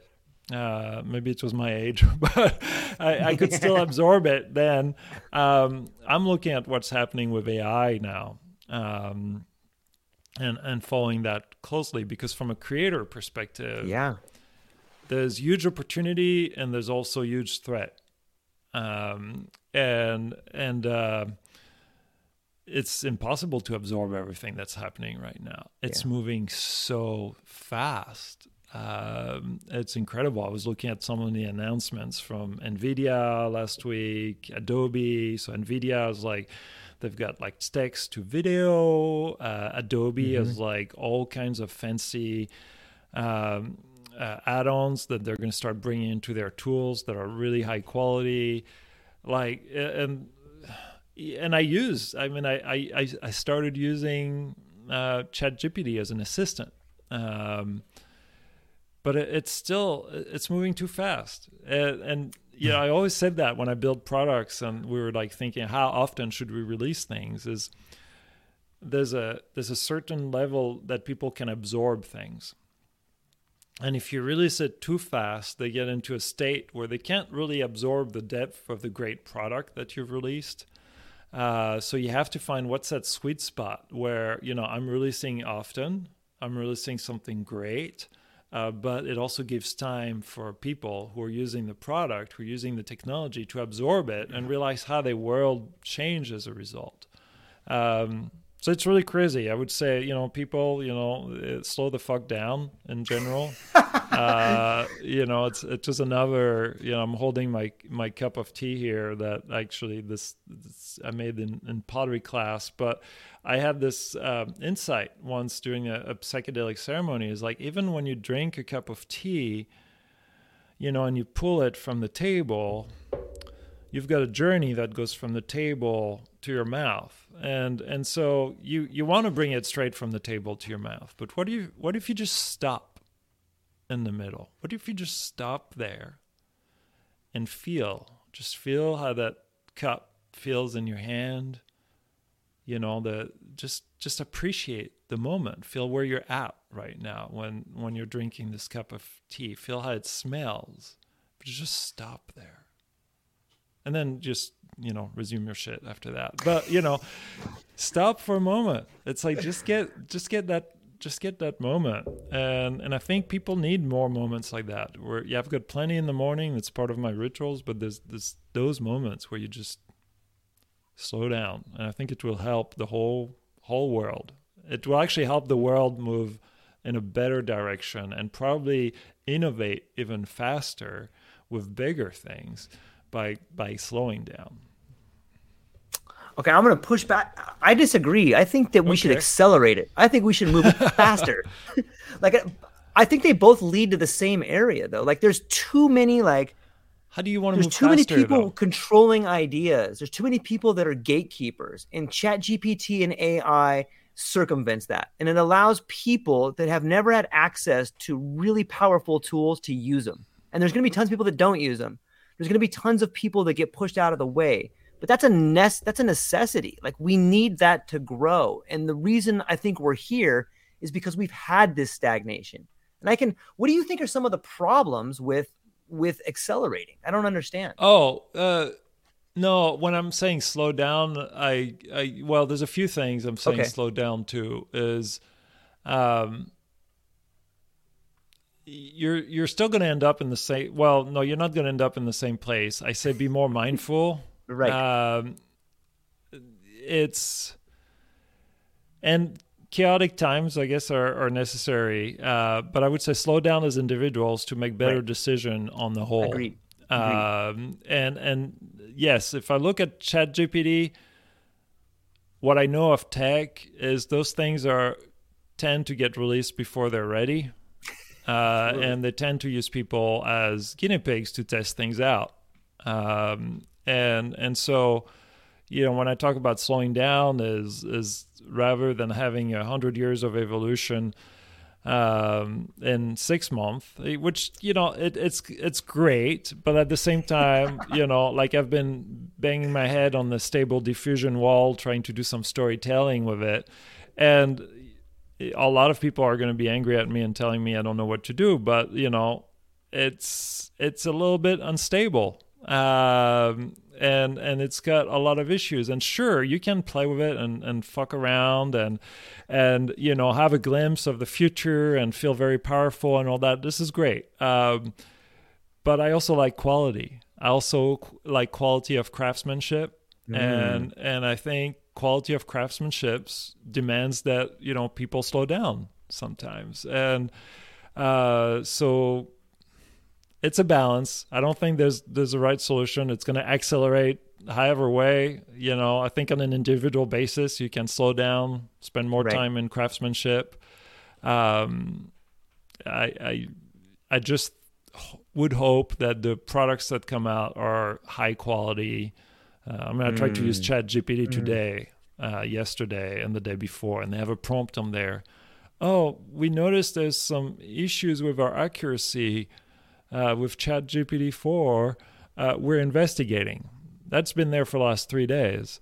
I'm like, okay. I know you're in a hurry to release all that stuff, but, maybe if you just wait another few months. Oh no, marketing is ready to like push this, and I'm sorry,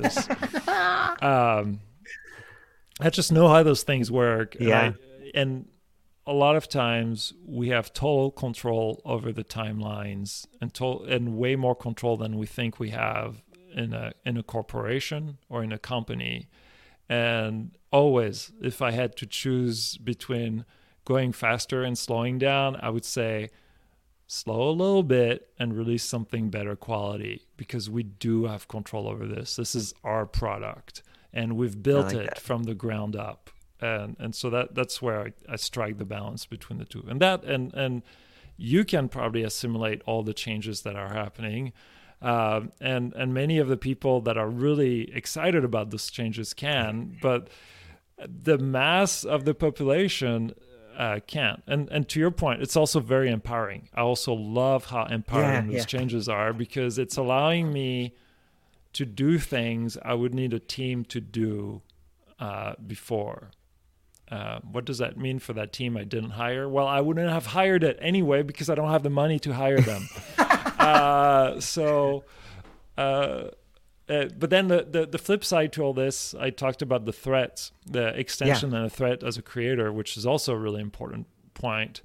I love having an assistant that I can iterate with really quickly on creative projects. It's almost like being a creative art director, and you go back and forth using either Midjourney or Stable Diffusion, and you can even train it with your own art. And so as an artist, you're still able to influence that and not just be, the guy in Wall-E on a wheelchair that says, hey, give me this perfect thing, and I've got it, and I really didn't do any work. So it's still work. Yeah. Now, the threat is it puts us in a state which I can project in the future with the mix of VR headset, reading the brain waves. All the technology is there. Like it just needs to be integrated. It's like you have a VR headset, you can read your brain wave, and I can basically build a world for you that is exactly what you want for your demographics, for based on your brainwave, and you can just live in that. And it's that ultimate feedback loop. And at that point, I'm a little bit worried, but I also have no idea what's going to happen. I'm just like, I could project things one way or another. I was like, well, this is great. You're basically creating everything you want to be as a human, and you're able to see the breadth of what you can create. But then who's the director who's controlling that story that you're creating? Like back to that story example. Are you really writing your own story? And who has control over that? But to your point of like, who has control over the power? That's an interesting feature. But that technology of like reading EEG, brainwaves, plus VR headset, plus manufacturing 3D worlds, it's happening. I mean, NVIDIA announced like a text to 3D already. The brainwave reading, you've got OpenBCI that has a lot of EEG headsets that you can get and basically use as a brain-computer interface. That's happening already. The headsets, I mean, they've been there for a while. They're just going to get smaller. And so now we just need somebody to do the work. And maybe we'll even have ChatGPT do the work, because now you have people programming ChatGPT to write, like the latest thing. I saw a guy programming ChatGPT to write Flappy Birds. And it's like, anyway. It's amazing. You had spoken to me briefly. Are you okay on time? Because I can okay. keep. Okay. If you keep talking, that's a good. I mean, I'll keep talking too. If you keep. Yeah, talking. I know, me too. So we had recently spoken a little bit about the idea of psychedelics and brain mapping. You know, I've spoken to some people that are sort of life hackers in a way. Like they're trying to find a way in order to find optimum levels of functioning, and they're using psychedelics to do it. And you can see it in athletics a little bit. Like you see people coming out and they'll go on a retreat and they'll visualize the game and they'll watch film and then they'll go through the motions, or some people like to practice martial arts on a lower dose. And there's this other avenue that I think it kind of branches off leadership in a way, this use of psychedelics and brain mapping. We could get into the health of it too, but what do you think about psychedelics, brain mapping, leadership, and performance?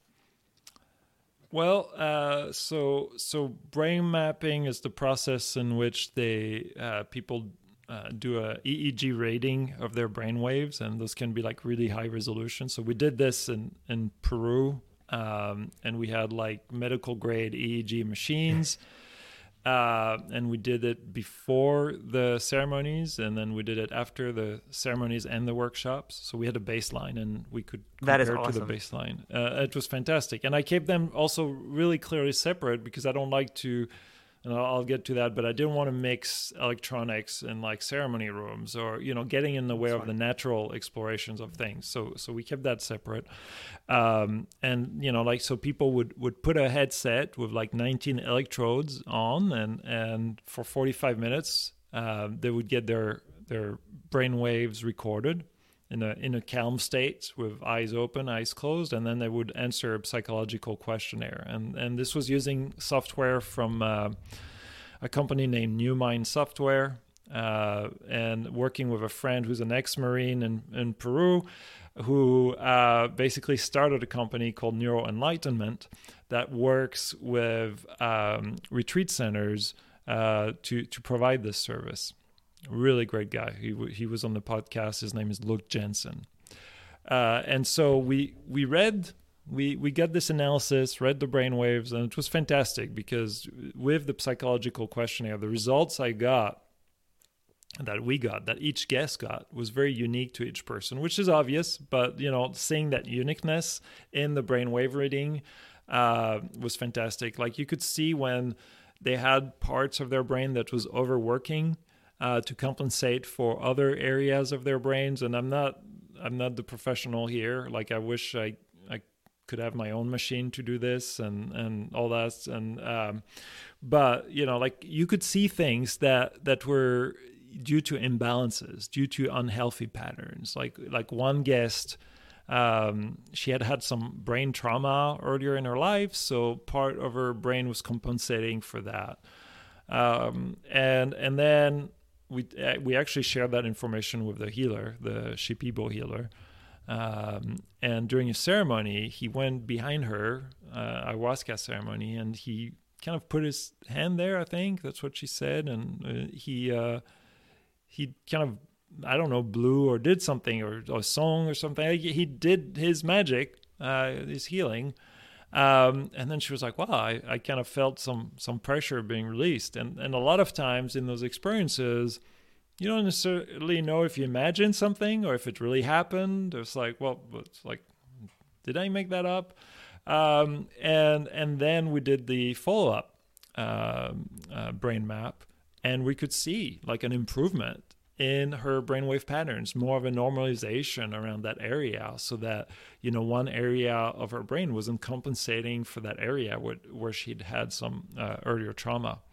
And across all our guests, we could measure brainwave normalization, so like a more healthy patterns in the brainwave, and then brain plasticity, and which I don't know exactly how they measured that, but they did. And for all of them, we saw 30 to 50% improvement in both of those areas, which is huge. Now, what's interesting is a few months later, there was an article that came out, a scientific article that actually explained how neuroplasticity improves with DMT, which is, I won't go into the detail, but if people look up neuroplasticity and DMT, you can find this article everywhere, I think now, because everybody in the psychedelic industry was like, hey, told you so. And so, that's great. Now for the biohacking part, like for us, the big question is, before I get to biohacking, the big question is it sustainable?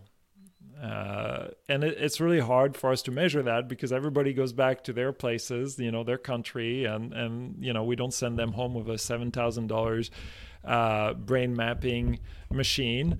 So we don't know. I mean, I see them through integration. We keep doing some integration together, and they're all doing well. But a lot more kind of level-headed, calm, and actually good things are happening in their lives. And so I'm like, I'd like to think some of that remained. But and then the biohacking, I always had like, I don't know, not a love-hate, but I always had fun with the biohacking because the word hacking for me was always a struggle. It's like, I would hack my computers. I would overclock my computers to go beyond what they were designed to do. I would add a cooling system to my computers to go beyond what they were designed to do. And for a lot of people, and I don't think that's the biohacking community, but for a lot of people, just reaching the level at which they should operate at, I don't even call that biohacking. It's like get some good sleep, eat healthy, and that's probably the most important thing. Those kind of get mixed up together sometimes. But then you've got, the people who are really trying to tweak things, kind of like the gamers who are trying to get the best machine. And I mean, I've done it, it's and I enjoy it. I don't do it often because I don't like to be dependent on outside things. And one of my best friends who was my coach, Sean McCormick, who runs the Optimum Performance podcast, I mean, he's all about biohacking, and he would tell me about all those hacks and everything. And yeah, it's not always for me. Sometimes it's just like simple life, just give me a walk in the forest, and how many things do I want to learn? But you brought martial arts. I did a yoga class the day after I didn't teach it, I took it the day after I did an ayahuasca ceremony. It was one of my best yoga classes ever. I was in the flow. I just could connect with everything. So I can see the draw there. But again, I would say, like, what's your intention, and yeah, there's a lot of philosophical and even the spiritual journey as a biohacker within yourself. Like, what are you trying to achieve that you don't have? Is it a state you want to have all the time? I think about that for music, for example. I feel like I play awesome music when I'm on psychedelics, but do I want to rely on psychedelics to play awesome music all the time? I don't know. No, probably not. That'd be exhausting. I kind of get tired. Because after playing 6 hours on mushrooms, you're like, okay, a little old for this. But yeah. You're still there? Yeah, I'm here. I had muted my mic because I had a guy mowing the lawn out here. Oh, hey, me too. I've got Thursdays, the air blower guys. And I'm like, yeah, we could talk about having to record and noise pollution. There's a few blooper reels I have where I'll go out in nature and I'll try to record something. Oh my God. It's like airplanes. And when it's not airplanes, I've got crazy squirrels. And then when it's not the crazy squirrels, I've got crows and gardening and garbage trucks. And oh God. Noise pollution is another big thing. It is. And in some ways, I've had that exact same thing happen. And I think anybody who's creating content has come along this avenue and seen this pollution or these sort of things that happen. And it always makes me realize, wow, I really notice all these things now. Do I normally not notice all those things? Like, that's a lot of things happening. What are the chances? And then I'm like, chances are probably pretty good. Probably happens all the time. Oh, yeah.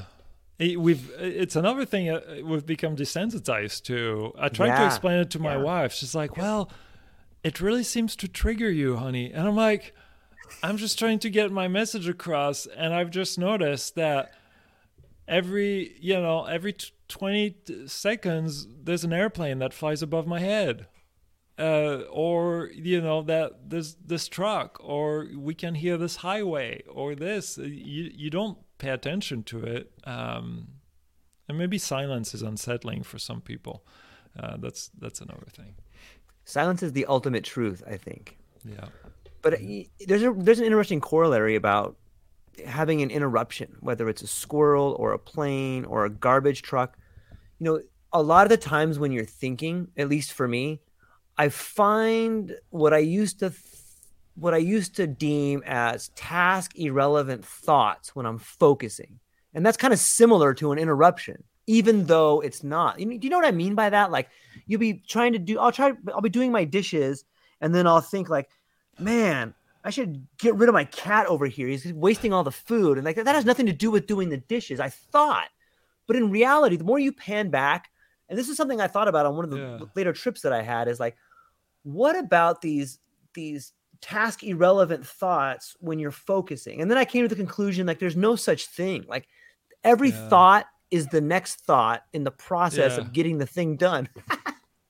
Yeah, I think Buddhism has a lot to say about that too. Is kind of just watching without judging the flow of thoughts, because there's a lot of judgment that we tend to put on that. I mean, I put a lot of judgment on the plane going overhead because I'm just trying to do a recording and I'd like it to be good quality. But if that didn't happen, there's actually an interesting example about noise. Is we were doing a team building. So last June, we were doing team building in Peru. I went down because we hadn't worked together since the beginning of the pandemic. And I wanted my friend Kunti and our healer, my friend Jose, and Luke, who does the brain mapping. I wanted us to do ceremonies together. So we did an ayahuasca ceremony, and then we did a mushroom ceremony the next day. And there's a lot to say there. But the mushroom ceremony, what happened is we were in a private home. Like we didn't have a full-blown retreat center. It was only 4 of us. So we were in a private home in the Sacred Valley in the countryside, and that home was right next to a family. They're probably like a farming family. We have the dad, the mom. I think they had like 3 kids, some chickens and all that. Like we were right next to them. And so we start the ceremony, and usually when you do a ceremony like that, you want everything to be quiet. Like, you're focused on kind of your thoughts on the inside, and then the guide plays some music or sings medicine songs. And we could hear everything. As the whole family was going through all the phases of an evening as a family. And I was leading the ceremony, the mushroom ceremony, and at first I was like, wow, how am I going to deal with this? Like, I'm trying to play some music and I hear, like kids screaming at each other. I've got the parents screaming at the kids. And I was like, you know what? There's much part of the ceremony as we all are here. And how do you bring harmony to that? How do you embrace it? How do you embrace their movement along with what we had? And it ended up being one of the most beautiful ceremonies, and the highlight was when after, all the infighting before dinner, fighting during dinner that the family had, like we heard the kids giggling together. And in the middle of, our, deep mushroom experience, and I was playing harmonica and really I was playing for them, just as much as the people in the room. And so I think, a lot of times it's like, how do you, embrace those noises? Like when I do my recordings, I really can't embrace the planes, maybe the squirrels, maybe the crows, and maybe the natural things, but the planes is just really hard. But like that, with that family, it was all about embracing this. And I think, whether it's thoughts that get in your mind, it's like, how do you embrace that? How do you watch it and find harmony in it? That is something I've noticed on psychedelics too. For me, it changes the nature of relationships. And it seems to me most of my life, and maybe it's the schools I went to or the family that I grew up in, or the way in which the Western world embraces linguistics, that we're surrounded by the subject-object relationship, right? And it seems to be a dynamic that is lacking. And when on psychedelics, you're given the opportunity to be the observer. whether it's the observer of your thoughts, whether it's the observer of how you used to be, whether it's the observer how things could be, and it's like this gift. And when you explained to me while leading the ceremony, you were trying to understand how you were going to incorporate this. The way that you explained it to me was like a bird's eye view. So I got the idea that you were the observer. Yeah. And I think you can take that lesson back. That's one of those ones you get to bring back from the mountaintop. It's great for parenting.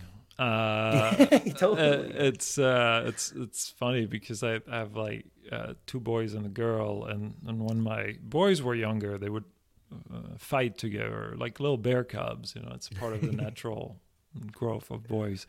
But I would kind of get trapped in that as a dad, because like Steve Jobs used to describe his kids as like little pieces of your heart that are running around, I think. But it's like when you have little pieces of your heart that are fighting with each other, like it's really hard. You kind of get pulled in emotionally, and sometimes it's hard not to get caught up. Like with psychedelics, it's like, no, like I can watch this and step back and watch it like I'm watching a TV show in a way, and not get pulled in and make maybe more rational decisions this way. And they try to teach you that. I remember I went through yoga training, and we had a really good teacher, guest teacher. His name was Shivito, and he lives in the forests next to Seattle. Great guy. It's all about connecting with nature, and he had us kind of hold an ice cube in our hands, and is like, as you're holding an ice cube in your hand, it's cold. Like you're feeling the cold, and you give us this exercise of like, okay, can you step back, and instead of just feeling it, like watching it, like being able to take that bird's eye view of like what's going on right now. And I wasn't really good at it then, because I didn't really know, I think, what it should feel like. But with the psychedelic experience, like I felt it. And then I could take that back with me afterwards. A lot of times it's in those experiences, like, what can you take back? And there's always something. Sometimes there's too much for you to remember. Like with ayahuasca journeys, I mean, you get full downloads. It's so much. I mean, I came to a point where it was like, just remember 3 things. Like, what are those 3 things I want to take away from the journey? And sometimes it was just like one thing, where it's like, like one day it was like, I went to a friend right after the ceremony. I was like, oh my God, it's bigger on the inside. That's so true, man. And it just gave me a whole new perspective on Doctor Who. But that there's so many things there, but it's the one thing I decided to carry forward. So are some of these things, whether it's holding an ice cube or whether it is other types of storytelling, interactive activities, are these things that you do when you lead ceremonies? Yeah. I mean, the storytelling, it's a big part of ceremonies. I mean, I learned this from attending Native American ceremonies. Like, storytelling for them is huge. I mean, that's been a huge part of how they've transferred history and knowledge. Right. And so always love that aspect. I try to bring it, whenever I have a ceremony at the beginning and at the end. The holding an ice cube, I don't make anybody hold ice cubes, but I do try to have them, learn with their heart and not their mind, and like how things feel. So like, if you take the harmonica, for example, you could go on YouTube and you could watch tons of videos that will tell you how to play a harmonica, how to hold the harmonica, how to blow in the harmonica, how to do all those things with the harmonica. And then you'll go through all that, and then maybe after that, you'll become a really good harmonica player. Or you can come to my workshop and come to the retreat, and I'll be like, screw all this. Take your harmonica, hold it however you want. Stay in one spot, just stay there. Just don't go anywhere, and just start blowing in it. But be familiar with the breath. Just study the breath as you go in it. Take your time. And it's like, I don't know if this comes across, but I've got my harmonica here, and it's like,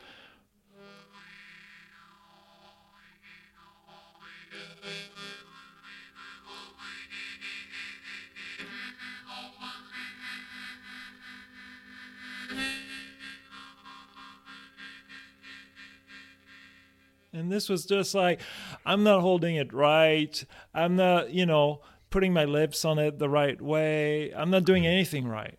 What I'm doing right is I'm just like feeling the breath going through it and just letting it unfold. And so I tell people, it's like, just start there.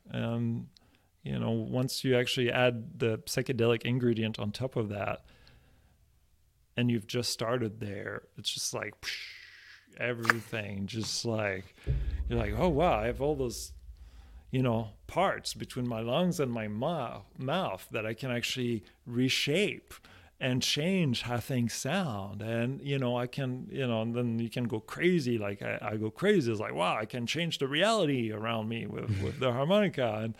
And but yeah, no, learn with your heart. That's what I try to tell people. And I don't do the Ice Cube thing, but I do a lot of learning with your heart, and the psychedelics help amplify that experience of learning with the heart and seeing things with a different perspective too.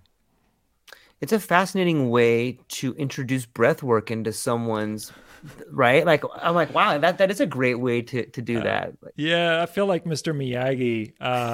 It's like, it's like, yeah, wax on, wax off, It actually came through a really hard lesson. It was early, just before COVID, actually February of 2020, I think, is when COVID started. Went down to Peru, and there was 5 of us. We in a temple. We were going to do an ayahuasca ceremony. We were all experienced. Maybe 4 of us. We were all experienced, and we decided to do a massive amount of ayahuasca, which like for most people it'd be like a shot glass, but like it's just the size of my cup of tea here. And that was a mistake, and there's many other mistakes that led to that. I mean, we kind of got caught up in and people who were with me or listening probably would argue, well, it wasn't a mistake, it was just you. But I got caught up in this, and I should have pushed back, and I didn't push back, and I went ahead and I had that huge cup of ayahuasca. But it was excruciating. It was a terrible, terrible experience. I had to actually leave the ceremony room and go into the storage closet, which was right next to the ceremony room where they store all the mattresses, stuck earplugs on, and I just felt like this, my brain being grounded in darkness, and it was very painful, and I was swearing like a French sailor, and I really didn't like the Icaros then, but it was all me, and like it taught me how to be responsible along the way for all the decisions I make, but like all I had with me was the harmonica, and I just started. All I could do is I had the breath.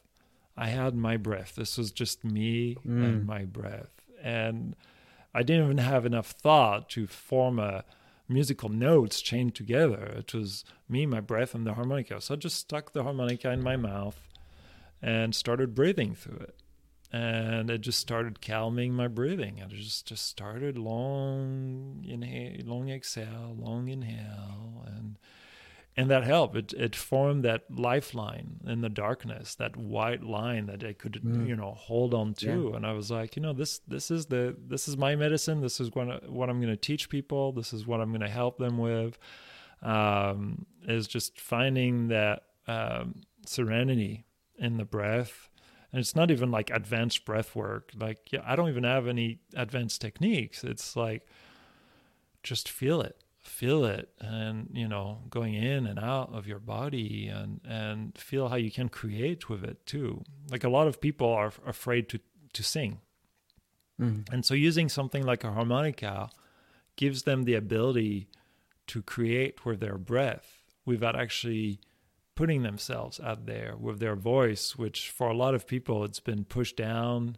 And so the harmonica is also a good stepstone. And so part of the workshop is to help them find their voice. And so the harmonica is a good stepstone to reconnecting with your ability to create and to reconnect with the power of your breath and to eventually sing. That's awesome. That's a great story. I think about breath a lot. Maybe it's because I'm a big fan of psychedelics and altered states of consciousness and thinking. And I'm curious, when you said it helps people find their voice, and it kind of speaks to me in that people are afraid to sing. People are afraid of their voice. And then it leads me to the idea of, I think a lot of people are afraid of their thoughts. Do you think people are afraid of their thoughts? I think we easily judge our thoughts. We judge a lot, and we easily judge our thoughts. So maybe we develop some fear of our thoughts. And there's also, I would say, a lot of thoughts that maybe aren't even ours, because we grab so much from our environment. And especially if you're watching the news, there's just a lot of just negative imagery that gets shown, and it's to tap into your instinct as your survival instinct. Because if you see that negative imagery, you're like, oh shit, what's going to happen to me? I need to watch the news tomorrow again, because it's like, and there's studies that show that this is how the news gets you addicted to the news. But then it creates this thoughts pattern, those patterns, and we talk patterns, but you have those patterns that then stay in your mind, you should probably be afraid of it.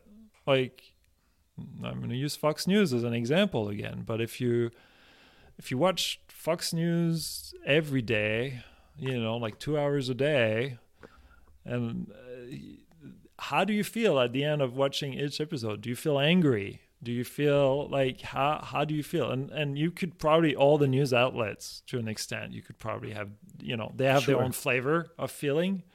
But like, how do you feel? Because that is a thought pattern that is getting created in your mind. Like if you watch a violent movie, like we're very mindful about what we watch, my wife and I, because it's like empathy. Like you suck in so much. And we're waiting for the scientists to tell us all that stuff is bad for us. But I'm like, I know it's bad. Yeah. And there's some thoughts I could be afraid of. Like, it's like we watched the second season of The Witcher. There's a scene where I think a woman like paralyzes everyone and she sticks a pen in somebody's eye. I mean, how fucked up is that? Sorry for everybody who listened and now has this image in their brain, but please be glad you didn't watch the show. Yeah. Because you could actually see it. And I'm like, how in the world do you get from being a kid who draws happy faces and sees the best in the world and can create all those amazing things to ending up spending millions of dollars to creating a show that this is the one thing that you want to show? When we can do all those things as human, like, should you be afraid of some thoughts afterward that pop up when you remember this thing? Yeah, probably. You should probably do some cleansing work and read some, I don't know, Lord of the Rings or maybe something a little more subdued. Yeah. Do you think that is like, there's all kinds of movies like that, and people build franchises around movies like that. Yeah. It's sinister in a way, and it's the low-hanging fruit of dopamine or adrenaline that people are chasing after back there. But it almost seems like that's the new economy, is this economy of dopamine. And it doesn't have to be bad ones, but it seems like we're moving in that way. It's funny, like this other recent reflection I had was, and even for like social media, we're all falling into that trap. Right. I call us the Willy Wonkas of digital sugar. But it's all about how much sugar can I stick in my post, and I constantly need to increase it because everybody's palate, taste buds, get used to the sugar you had in the last post. So, TikTok has the most obnoxious level of sugar.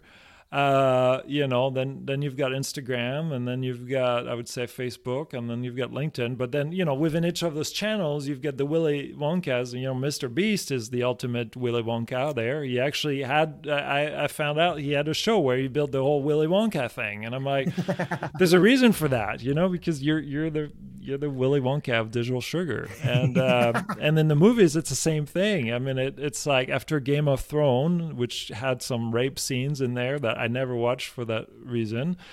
It's all about like, what are those like really intense emotions we can... almost dropped this door. What are those really intense emotions we can tap into?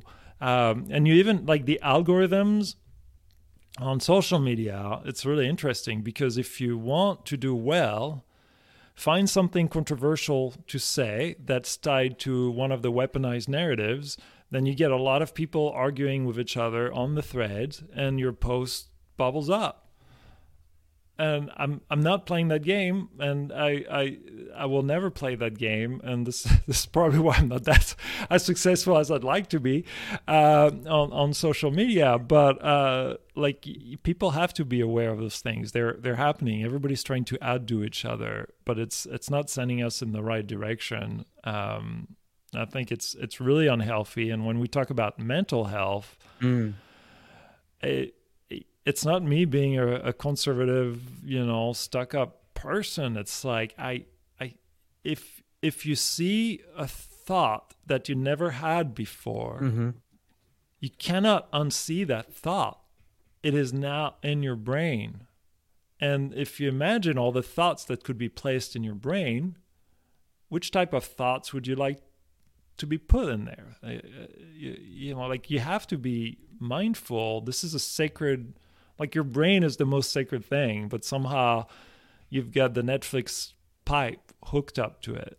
And with all those thoughts that are created by people that don't necessarily share your values or your way of telling your story, but they're very skilled in their art. Like they're really, really skilled.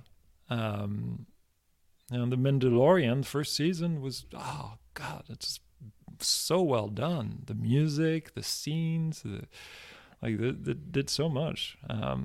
It was inspired. Yeah, Keyword was. It was inspired. Like most things, the sequel is rarely equal to the original, and that is becomes about almost money. in anything. Yeah. I every now and then I'll go back and I'll reread the book by Edward Bernays called Propaganda. And I think it's interesting to think that, I think I could be getting this wrong, but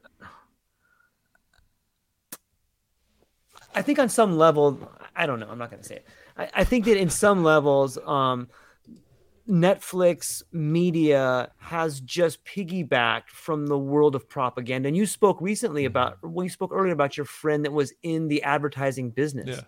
And it's almost perverse to me that some of the greatest artists and thinkers have found their ways into the world, probably through incentives, into this world of advertising, where they find ways to, connect imagery about a product to your emotions. And it's so powerful. Oh, yeah. And people that are really, really good at it, you could probably make the argument that some of the best artists of since the 80s were people that were in advertising. It's interesting to think about. Yeah. It's sad. I mean, the thing is, there's great powers, great responsibility, but as an artist, you have really great power. It's one of the things I actually really enjoy with real art that's been made. And I do paintings as well. In fact, if people go on my Instagram, you'll find a rambling deep in there of me doing a painting during a mushroom ceremony and just talking about connecting with art. And painting is about connecting with somebody else, connecting with their soul. And so, when Alex Gray creates an amazing painting, you're connecting with the amazing being and that he is, that we are. Every breath that he puts in the painting, every thoughts, every moment, the inspiration, his whole journey, you're connecting with that. And that's really special. And as an artist, when you're painting and you're creating, and each brush stroke, and I love aligning that with my breath too. So as I paint, I align all with the breath, but it's that journey. And you're sharing that journey with people. Talking about journey, if you were to use Midjourney, which was one of those AI generating program, you can argue, what are you connecting with? Are you connecting with the whole of the consciousness that generated this based on your prompt, or are you connecting it to like a real person? What's more important to you? I don't know. Like it might depend on your situation, but I think like each have their place. Like we have to honor, I think, that creativity. But as an artist, you can take people to really dark places. And there's some artists that do that. They're known for like dark painting, dark imagery. And there's people who adore that. But there's people who bring you, like fresh, beautiful, maybe a little too positive. But sometimes you need that. Yeah. So I don't know. I love artists. I love creativity. I think it's a huge tool, and I honor that. And that's what the retreats we put together is for. I mean, I'd love to be able to own a retreat center that's basically a home for all the creators that are looking for healing. But what I mean creators is like, it's not just the Alex Grays or the Painted or the Chris Dyer or the Android Jones or, those visionary artists. It's like you and me. It's people who just picked up a harmonica for the first time or like reconnecting with that. So, maybe it will happen. I'm not also married to the idea, and I'm just going to go with the flow. So we'll see. It's a possible vision. Yeah, that's usually the best method of beginning a journey is not, high expectations make pretty poor travel companions is what I found. I'm curious, Lyle. So, we talked a little bit about being at the height of a psychedelic experience or moving through the environment of a psychedelic experience or beginning to understand the space. And you had mentioned that on Instagram somewhere, there's a picture of you painting while in the midst of an experience. Yeah. I've often found, I've experimented with different ways to bring things back, because I do think that's where the gold is getting to a level where you're comfortable and you found that right dose or that right time or the right diet, or whatever it was that got you there. You're able to grab hold of something and bring it back with you, and whether it's through painting, or sometimes I'll have my phone and I'll try to record my thoughts, and do whatever I can. And there's times where it just comes back as garbled nonsense, but then there's times where you bring back an idea. One of the ones I've tried to do it is by recording myself. Yeah. Is there tools that you use, or do you have any techniques that you have found where you can like grab a net and bring stuff back with you? Yeah, that's funny. When you say that always reminds me about, when, I don't know if that ever happened to you, but when you're a little kid and you're first kind of acknowledging your dreams I had those dreams. I don't know if it was money or something. There's something I really enjoyed in my dream. And I was like, I'm going to hold on to it because I know I'm going to wake up and I want to have it with me when I wake up. And it's like, I love those dreams. And every time I was disappointed when I got up, of course. But look at my closet. Is it in there? Dang it. So what do I need to do to bring it back? Yes. It felt so real. And so, what's nice with psychedelic journeys is you can actually do things while you're having those experiences. Agreed. Painting is one of the things that I enjoy doing, and usually in kind of the second half of a journey, because the first half usually it's a little bit too intense, but the second half, and depending on when you do it in the journey, you've got different results. And, I've done some experiments where it was me and another person. On the second half, we had a huge canvas and we would rotate the canvas every 5 minutes, and because we had no ego associated with what we were doing, and we were in the moment, we just went with the flow, whichever side we got, and the painting we ended up with, I've got it behind me in the stairway. It's just fantastic. I mean, it's like I look at it all the time, and it just takes me right back there. And I was like, oh my God, that other painting that you hear me ramble for like 2 hours on Instagram. It's like painting with Seb, but it's fantastic too. And I didn't do the entire painting there, but I just set the tone and the story. And it ended up being a phoenix, and I like to think it's nice, and I've shown it to other people, and they think it's nice. The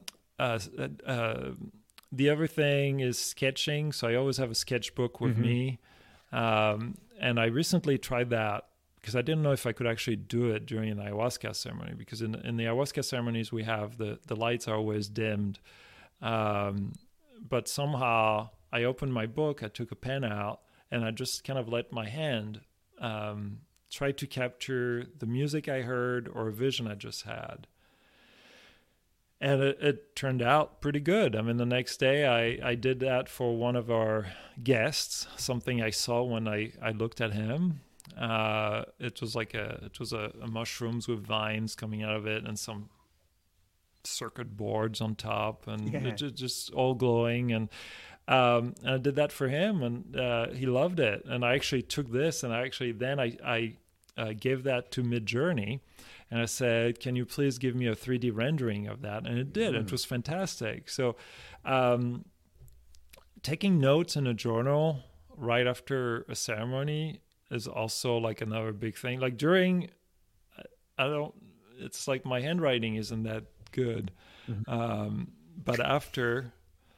A ceremony is great. I mean, the first time I did that, I think I was trying LSD. I haven't done a lot of LSD, but I was trying LSD for the first time because I wanted to know what's the big deal. And I had my sketchbook right next to me. And I started just watching my hand just move on its own and just start drawing stuff, and I was like, this is incredible. So yeah, I mean, there's ways to bring things back. I think songs, another one. If you like playing music, you can record yourself. Usually you don't sound as good as you thought you did afterward, but it doesn't matter. Like you've recorded something. There's also something to say about impermanence and knowing that something just you can't take with you. What you experienced there was something unique, which in a way that makes you honor it even more because you can't take it with you. So I think it's a balance, and people should experiment with what helps them in their journey. Sometimes you need that impermanence and that teaching that you can't take everything forward. Other times you need to take like a big lesson forward. And that's why, like when you boil it down to three words or three, what are those three essential things? It's really hard to remember things sometimes during those journeys because you can live a whole lifetime in a ceremony. And when you go through a whole lifetime of lessons in one ceremony, it's like, your brain is rewired, but like, what do you take forward? It's so fascinating to me to have these moments of crystal clarity, profoundness, and then the next minute not remember a thing about it. Just desperately trying to recall it. Like, this is the one thing I'm taking back. I figured it out. And then you're like, oh, what was it again? Yeah. But then that it's a balance, because if you use the mind, that's the tricky thing, is like the mind that's being used to recall is the one that kind of gets in the way of the experience too. So if you're trying to recall too hard, you're getting in the way of your rest of your experiences. my yoga teacher used to say in meditation, which is true for psychedelic experiences, is just like, don't try to analyze it now. Don't try, Right. and that's for analyzing. But like remembering is a little bit similar. It's like you're engaging a different part of your brain that I think if you write it down, it might actually be better, and you can let it go and Right. say, okay, now I've written it down. I can move on. I don't have to try to remember that, because I've been in situations where, I obsessed about trying to remember, and it kind of, I think I missed on some of the, other things I could have seen on Sure. the side of the road. Yeah, I know the feeling. Yeah. It's interesting. You had mentioned that, there are experiences where you can live a lifetime. And there is this whole, I think that the psychedelic experience has a way of wiping away this idea of time that we've been conditioned to. You can live, there's been times where I've got to relive not only the decisions that I've made, but a life going forward based on alternate decisions. And like, Yeah. wow, that's what would have happened. Or let me pause it there and go from here. Like, Yeah. and it's so rewarding and interesting and scary a little bit to be collapsed back into yourself once that happens. But what is it about this construct of time and psychedelics deconstructing? What do you think is the relationship between psychedelics and time? Oh, the illusion of time. Yeah, right. It breaks down the illusion of time, right? Yeah, It does. It's I talk about that with my dad. He hasn't done psychedelics, but he really believes in that illusion of time. It's an illusion and it's not. I mean, I think the reason we have the illusion is we have things like seasons, we have things like day and night, we have things like birth and death. I mean, there's moments, there's points, and then at the same time, it can stretch, it can compress, and some people can think about the next year in a completely different way than you can think about the next year. Like the next year for me might look like a month. Right. For you, and so like it depends, and it stretches all that and challenges all that. Yeah, I mean I love it. It's funny because one of the harmonica songs I play goes through an entire lifetime of a couple. It's a little bit like That's the beautiful. beginning of Up, the movie Up. Where, yeah. Yeah, you I cried in the beginning of that movie. Yeah, me too. and so the song starts as a courting song where you have both sides of the harmonicas courting each other. Like, you've got the male that comes in the picture, the female that's there, they're flirting and they come together and they're dancing and then they have a child and it becomes joyful and then, as age arrives, they become a little slower and then eventually it's just one of the sounds that stays, and then eventually it's quiet. And so I love taking people through those cycles so that we can really appreciate the phases we go through and the fact that it's also finite, that we are finite and finite and infinite at the same time, because you can believe in afterlife, reincarnation and all that, but our current life in this body is finite. So I like to honor that as well.